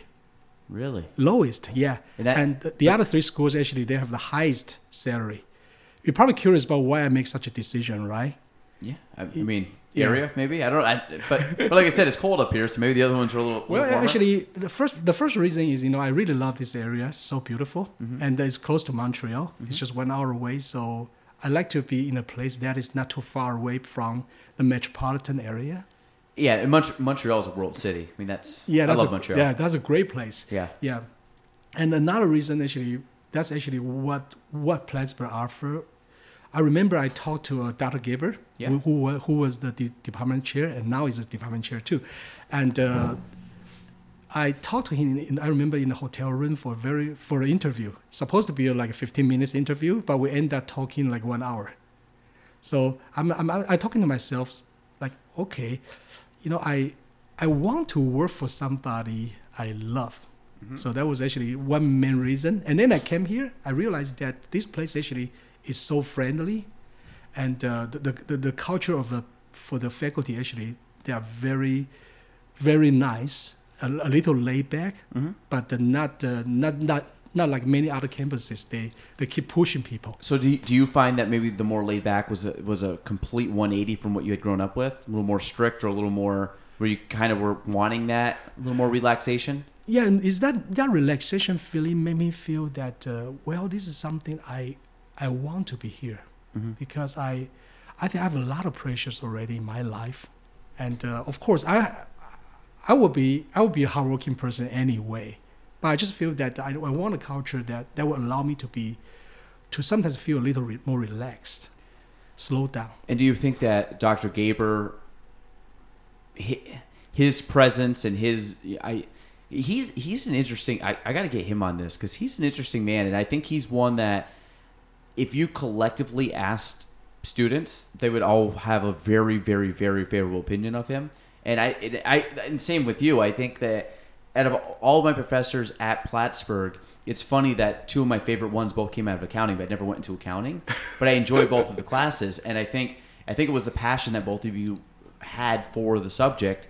And I also think the one thing that you can people are going to hear this as you talk and everything else, but you made accounting fun. You weren't the monotone professor. You go through college and you hear so many monotone professors. I had a couple where I was like, oh my God, like I got to sit through this for like an hour and 15 minutes, and the person never raised or lowered their voice. They just talked like a machine. Yeah. And you were always excited. You would talk about it, and it's something as accounting to I would say the normal person is not a very interesting subject, or especially if you're going through and taking it as a college kid and maybe not in accounting, that it wasn't jumping out at you, and you made it fun and you made it interesting, and it was kind of one where like, I don't know what we're going to learn about today, but we learned about accounts receivable yesterday, and those were interesting, and like, and I found that, is that something that you take, that you focus on, is your delivery, or do you think that it just naturally happens with your excitement? And kind of what I was piggyback off what you just said with Dr. Gaber, do you think that his passion for accounting was a reason why you came here, and maybe why a reason you work so well or haven't left, because you guys just have kind of a good synergy there? Yeah, I think it's the culture that allowed us to be ourselves. Okay, for example, in one of my positions before, sometimes I have colleagues, they are hostile towards me, but in Plattsburgh I don't have to worry about this type of thing. So here, they're encouraging. Yeah, they're encouraging me. I remember one time actually, one student actually always looked mad in my class. I was like, did I do anything wrong with this person, right? And then I feel that my emotion was stirred, and I feel a little unhappy. So I talked to Dr. Gabriel, say, that person really gave me a lot of trouble. Whenever I see this person, I'm going crazy. And Dr. Gabriel just told me, why don't you just talk to him? So I thought to myself, I didn't think of that. So I talked to this person. Then I realized what's going on. And then the problem resolved. So is this positive culture issue that makes things very, very simple? in Plattsburgh. And I think it's contagious too. Dr. Gilbert actually told me a lot of things about the way he treats people, he treats students. So for me, I'm doing exactly the same thing. So when my students, they need my help, a lot of professors will have the attitude like, okay, I don't really trust you. And this person probably trying to find excuses. But actually, I found that if I listen to what they say, and I think more for them, actually, they will actually work harder for me. For example, one student, actually, she was like 2 chapters behind. And she talked to me and say, my life is crazy. Some professors might just close the door and say, you are flunked. Mm-hmm. But I talked to this person and said, I'm willing to work with you. So I adjust this person's homework schedules and everything. And this person was so grateful. And then she came back to me saying something like, without you, actually 1 year later, she said, without you, I couldn't even graduate. Wow. Yeah, so I was so happy for something like this because I know that I'm making some more impact on people's lives. This is, for me, actually, is more important than research. Because my research articles, I don't know how many people will read them. Maybe 300 or 400, maybe some citations. But, they are not like super top tier. But I feel that I can do more, actually, by working with my students to have impact on that. Well, yeah, and I think from a human element, like I think most people, if they have a favorable opinion of people, a lot of it has to do with them as a person, not necessarily like what they learned from that person, but maybe, the support or maybe how they felt when they talked to you, or maybe take that example. Maybe that girl was down on her luck and said that, this is terrible. And I just feel like I'm, that the sky's falling, and here's someone that maybe that their initial conversation was like, this guy's going to hate me because I'm falling behind. And instead you took the exact opposite approach and said, well, here, what can we do? Let's find a solution together, teamwork. And let's, yes. And then I think at that point it was like, good, I can now trust this professor, and maybe this has given me a little spark or a little bit of a boost of, just a little bit of energy or positivity that might have carried into some other part of her life, or maybe one of those problems completely disappeared because of something you did. Like those small, like you said, smiling at people goes a long way, and even like taking, like me, having been removed from college for 10 years and not ever have gone into accounting, I've only had great, like when I think of you and I saw you, they had posted that you had won the distinguished teaching profession, or whatever what they gave you, the SUNY chancellor. And I remember looking at that, I'm like, well, that's a guy I know deserves it, just because, and this is 10 years later, but I was still like, thank God, like that's awesome that he got it.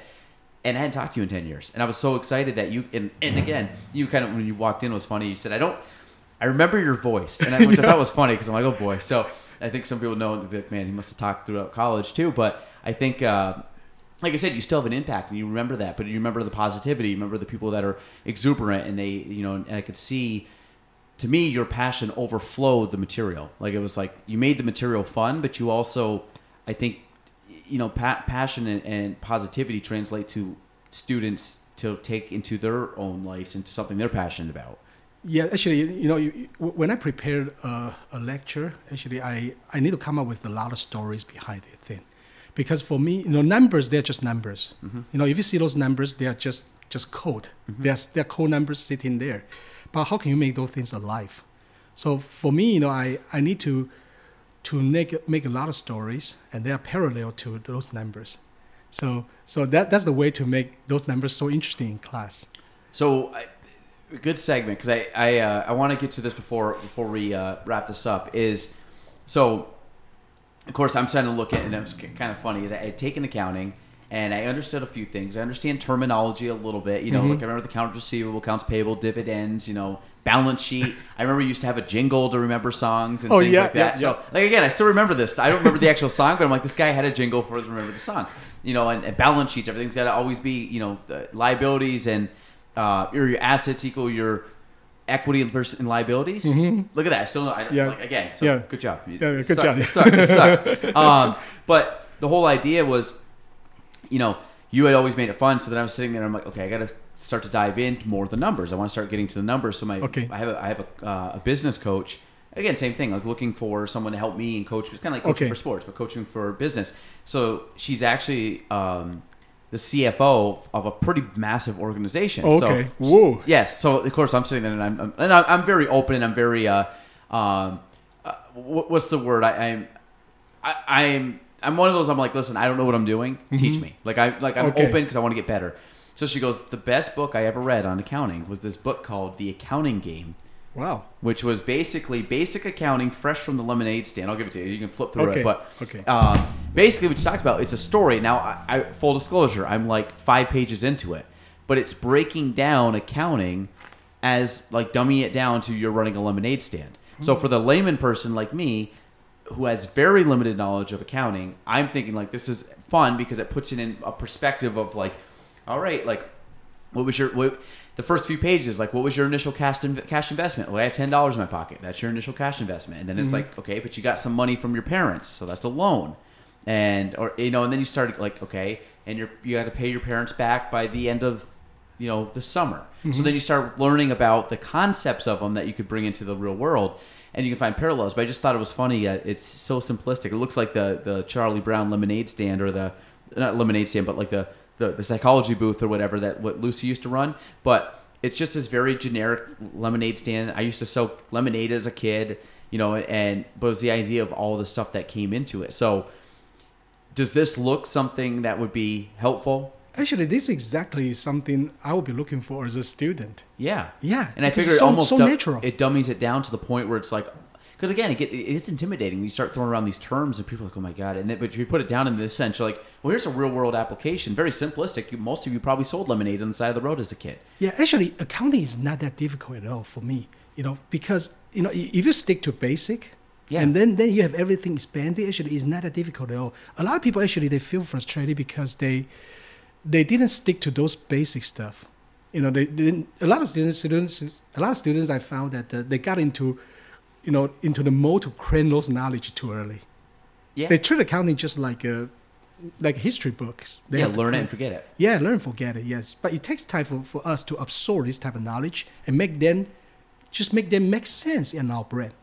You also want to, and this is why, again, in my business, when I talk about like autopilot, like why is buying and selling real estate for me pretty much on cruise control? Because I figured out the basics of real estate enough, because it's like you learn the basics, and the basics gives you the basic understanding naturally. Yep. Then you build upon that, and you build upon that, and you build upon that, and it gets very complex. Yes. And then what happens is it gets complex, and then your mind's all over the place. I'm like, well, what's the next? What's next? But then I find that if you could take it, same thing as like simplifying a math problem, you simplify it back down to the basic level again. But having gone to that outer limit of like understanding all the craziness and all the nuances and all that, but then stripping it down and like, okay, I know that exists, but let's go back down and focus on what really matters. I find that by learning that, any problem that comes to me, at least in my industry, I find it like a funnel. Price is Right, Plinko, when they drop it, it goes around and goes down to it hits off all the little disc hits off everything. I find that my problems, I say problems, but things I have to work through in real estate, it's like you throw it into a massive Plinko funnel and you drop the disc down, and it goes and it hits off everything. But at the end of the day, it funnels down to like 6 or 7 different categories.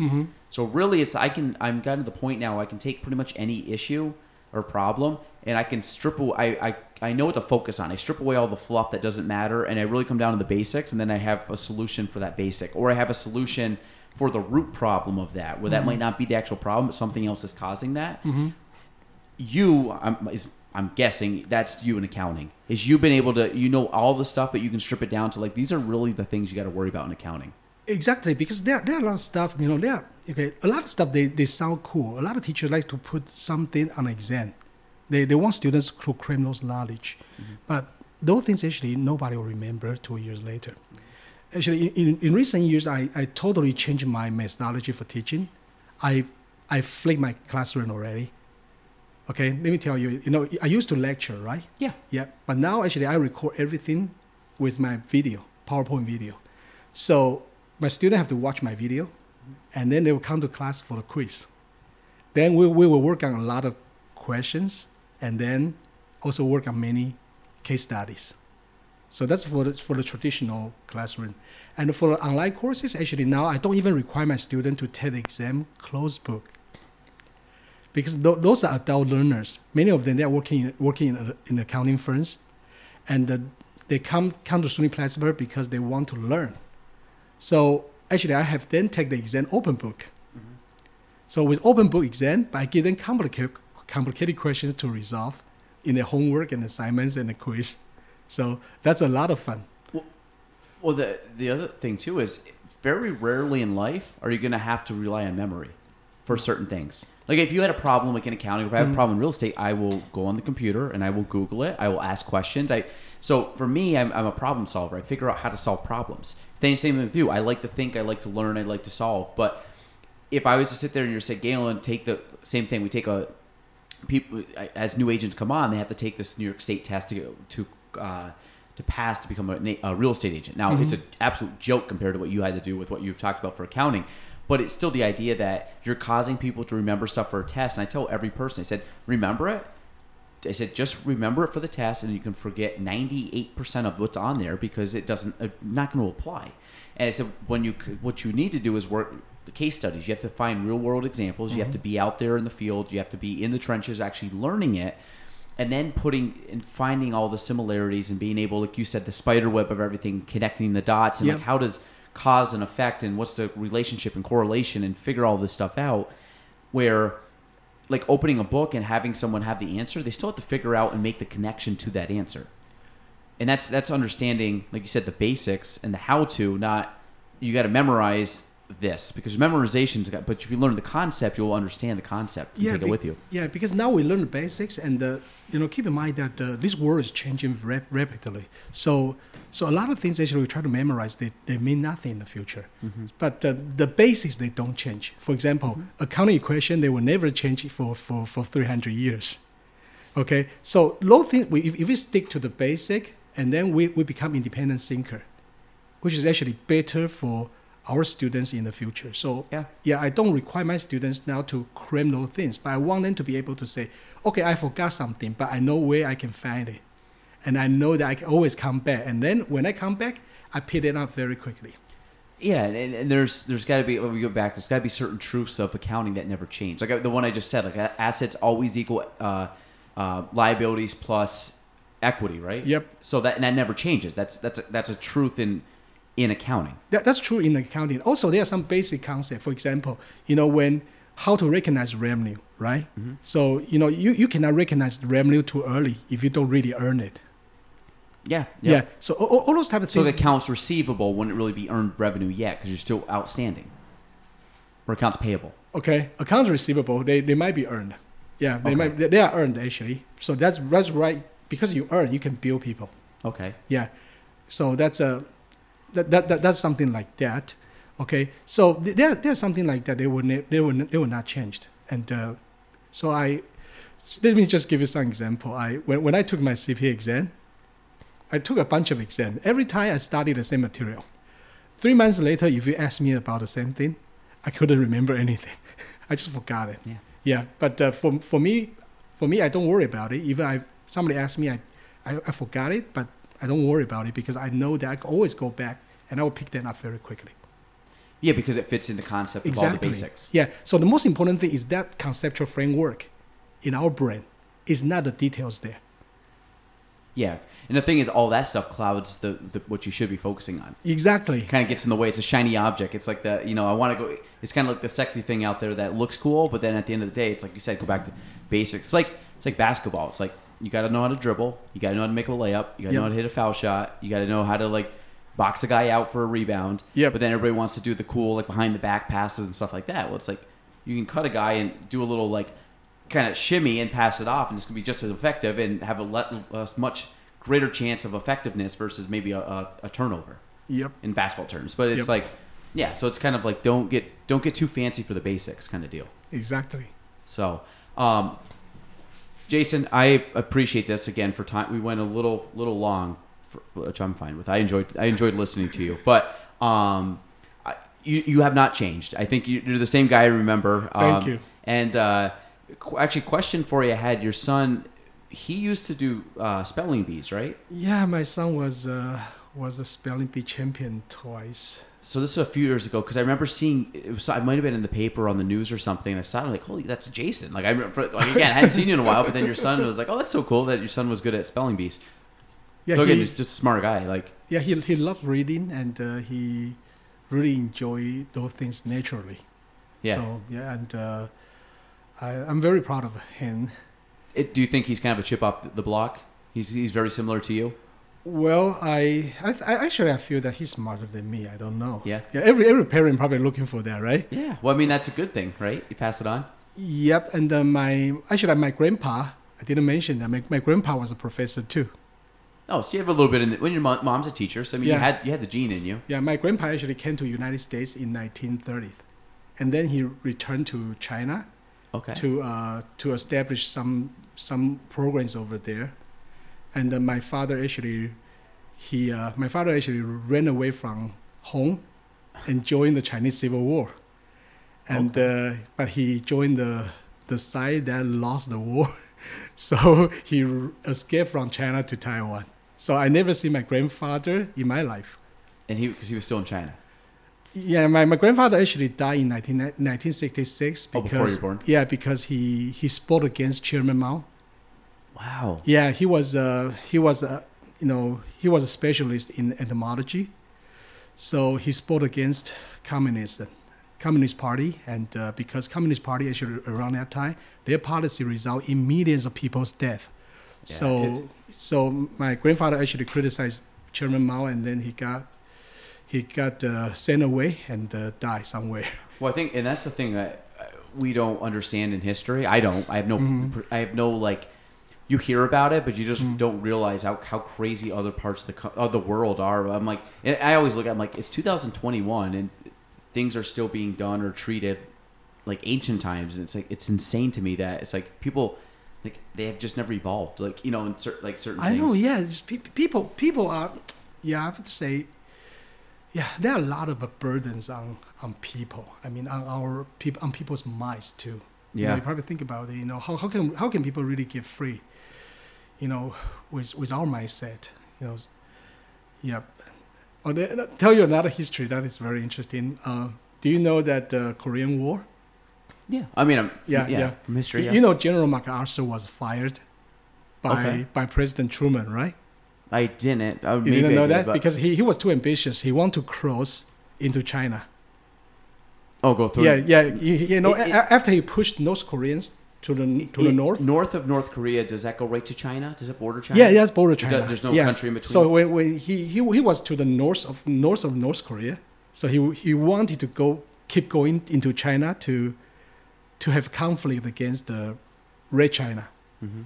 And do you remember that around that time, actually, President Truman has an argued with him, and it turned out to be President Truman did not trust General MacArthur because he wants to limit the Korean War to a regional war, Mm-hmm. not a total war against China. So he fired General MacArthur, but General MacArthur has an agreement with our leader in Taiwan at that time, who was Chiang Kai-shek, who was a dictator. And made a story short. Before General MacArthur was fired,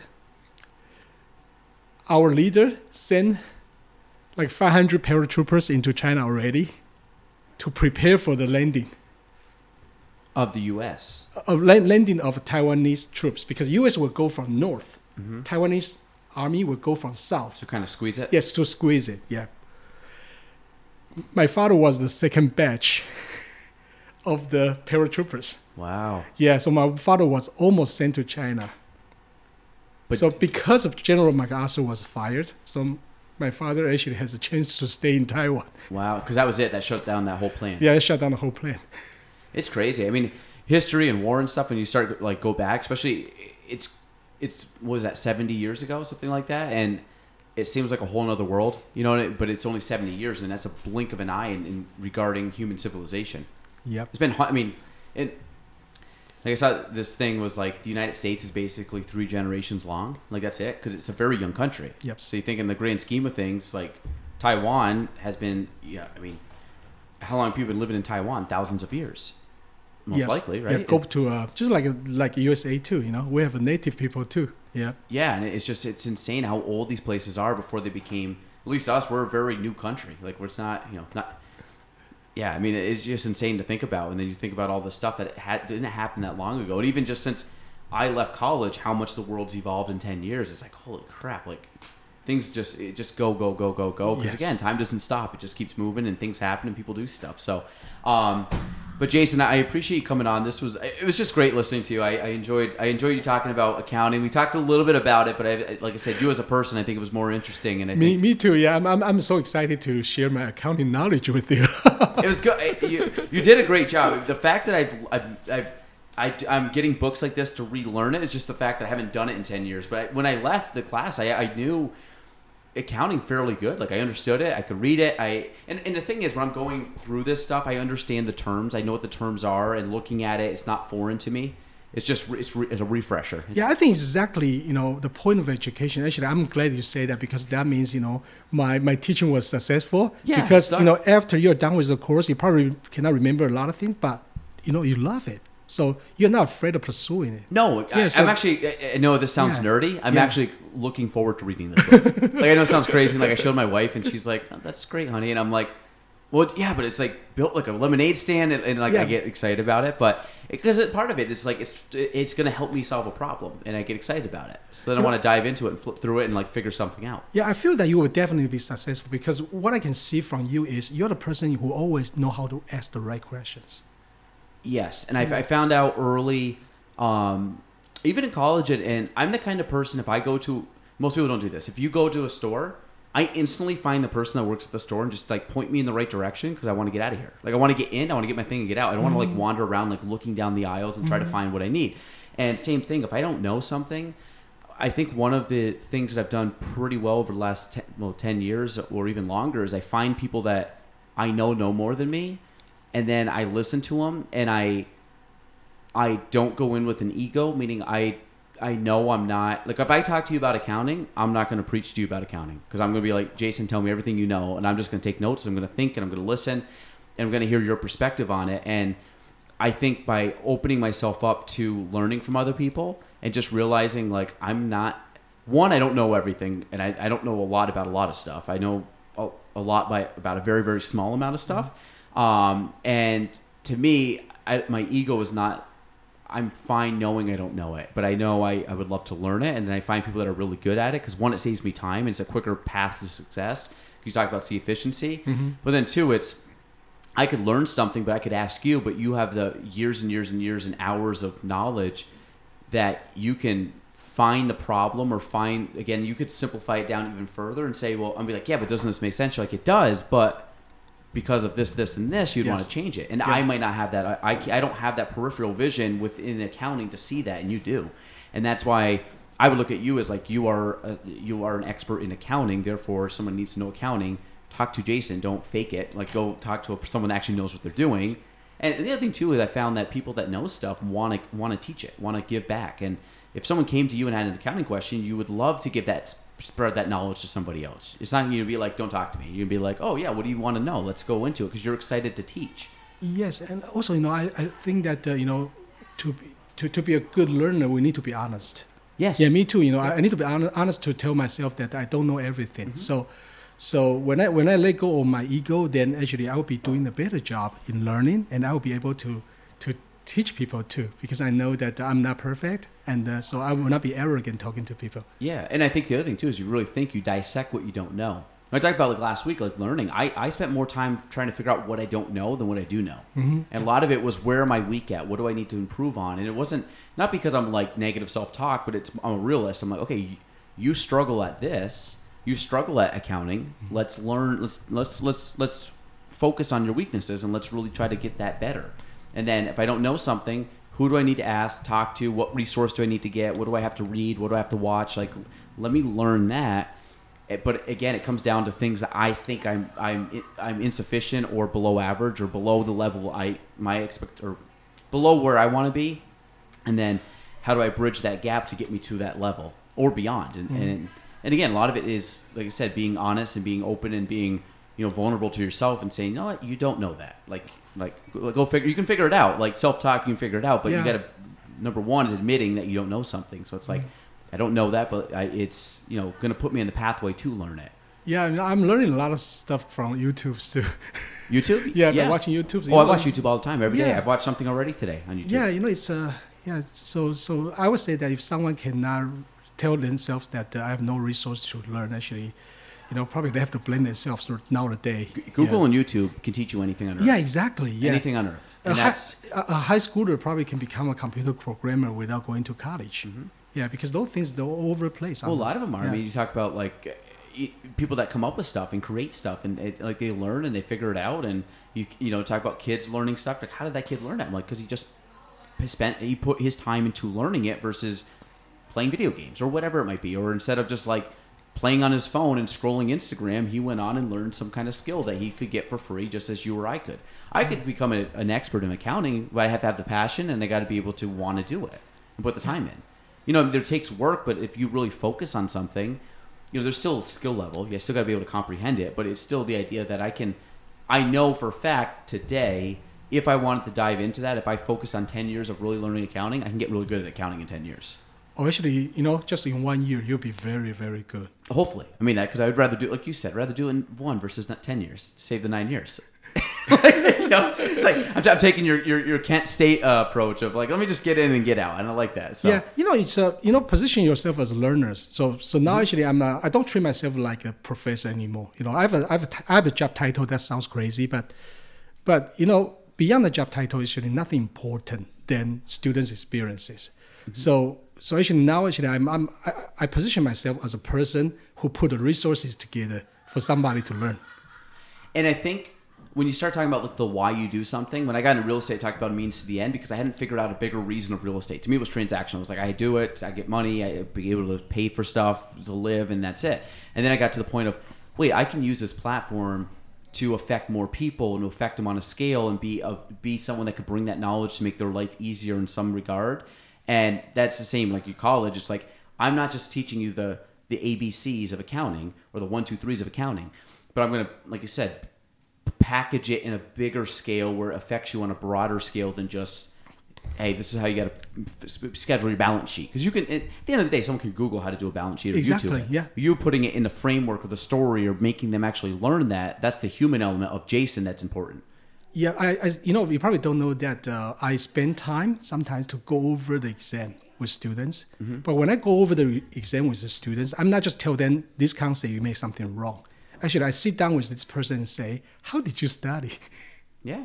Yeah. So that's the root cause. Exactly. Yeah. So I will know how this person treated study, how this person study, and why this person end up in a situation like this. So I would love to actually provide them more guidance for that. I feel that that's actually more important than just the knowledge itself. Mm-hmm. So I often tell the student, I say, if you remember what I tell you today, and to correct some of your study habits, then you will not only good in accounting, you'll be good in everything.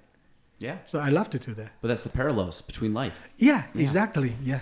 All right, Jason. Okay, this last one I do promise we'll end it here for you. So I appreciate you coming on. If anybody wants to reach out to Jason, we'll put some stuff in the show notes. But again, he's at SUNY Plattsburgh. Is your office in the new Osebo building now? Yeah, in the Osebo 217. And the best way to reach me is by email. Okay. Okay. And I'll add your email if somebody wants to reach out. Yep. I check my email very frequently. Yep. And you don't hesitate to ask me any questions. For example, if your kids have a question about college, I'll be happy to answer. Mm-hmm. And somebody want to become accountant, okay, or a CPA, I'll be happy to give you some assistance. And knowing you, I know that is something you would absolutely do. And the last thing I'll leave you with is the building you're in now. They started building my last semester of school. It was the parking lot, the old parking lot. Yeah. So I used to always drive by. I've never been in the building before. Well, you should be there. Yeah. Not many students there now. I know. I should just I know I could just go walk in, but I've never been there. And I took all my classes. I took your class I took your class, I believe, in Red K. Yes, in Red K. It was Red K? Yeah. Because I wanted to say Hawkins. It was Hawkins or Red K, but I'm pretty sure it was Red K. You took a right, you went around the corner, and you were in the right side of the building, and there was a spot there. And I remember, you walked in, the door was on the left, the seat was in the right, and then the board was on the right of the door. I still remember the classroom that I took your class with. Yeah, that's a room without any windows. You're right. Yes, You're right. It was just and I took your class. I think it was like late afternoon. I think it was like a 3:45 to 5 class or 3:30 to 4:45. It was one of those, like, it was an hour and 15 twice a week. But it was always like the late afternoon class. And I believe I took it in the fall. So it was kind of like you were going in, it was dark out. It was like kind of a weird thing, but you always made it upbeat. So we didn't feel like it was like, oh God, I got to learn about accounting when it's pitch black out. So Jason, again, thank you so much. We're going to end there. That is episode 172 of the Galen Trombley Show. Thanks for listening to the Galen Trombley Show. If you want to reach me, you can go on Facebook at Galen Trombley, on Instagram at Galen Trombley, and on YouTube at Galen Trombley. The spelling, GaelanTrombley.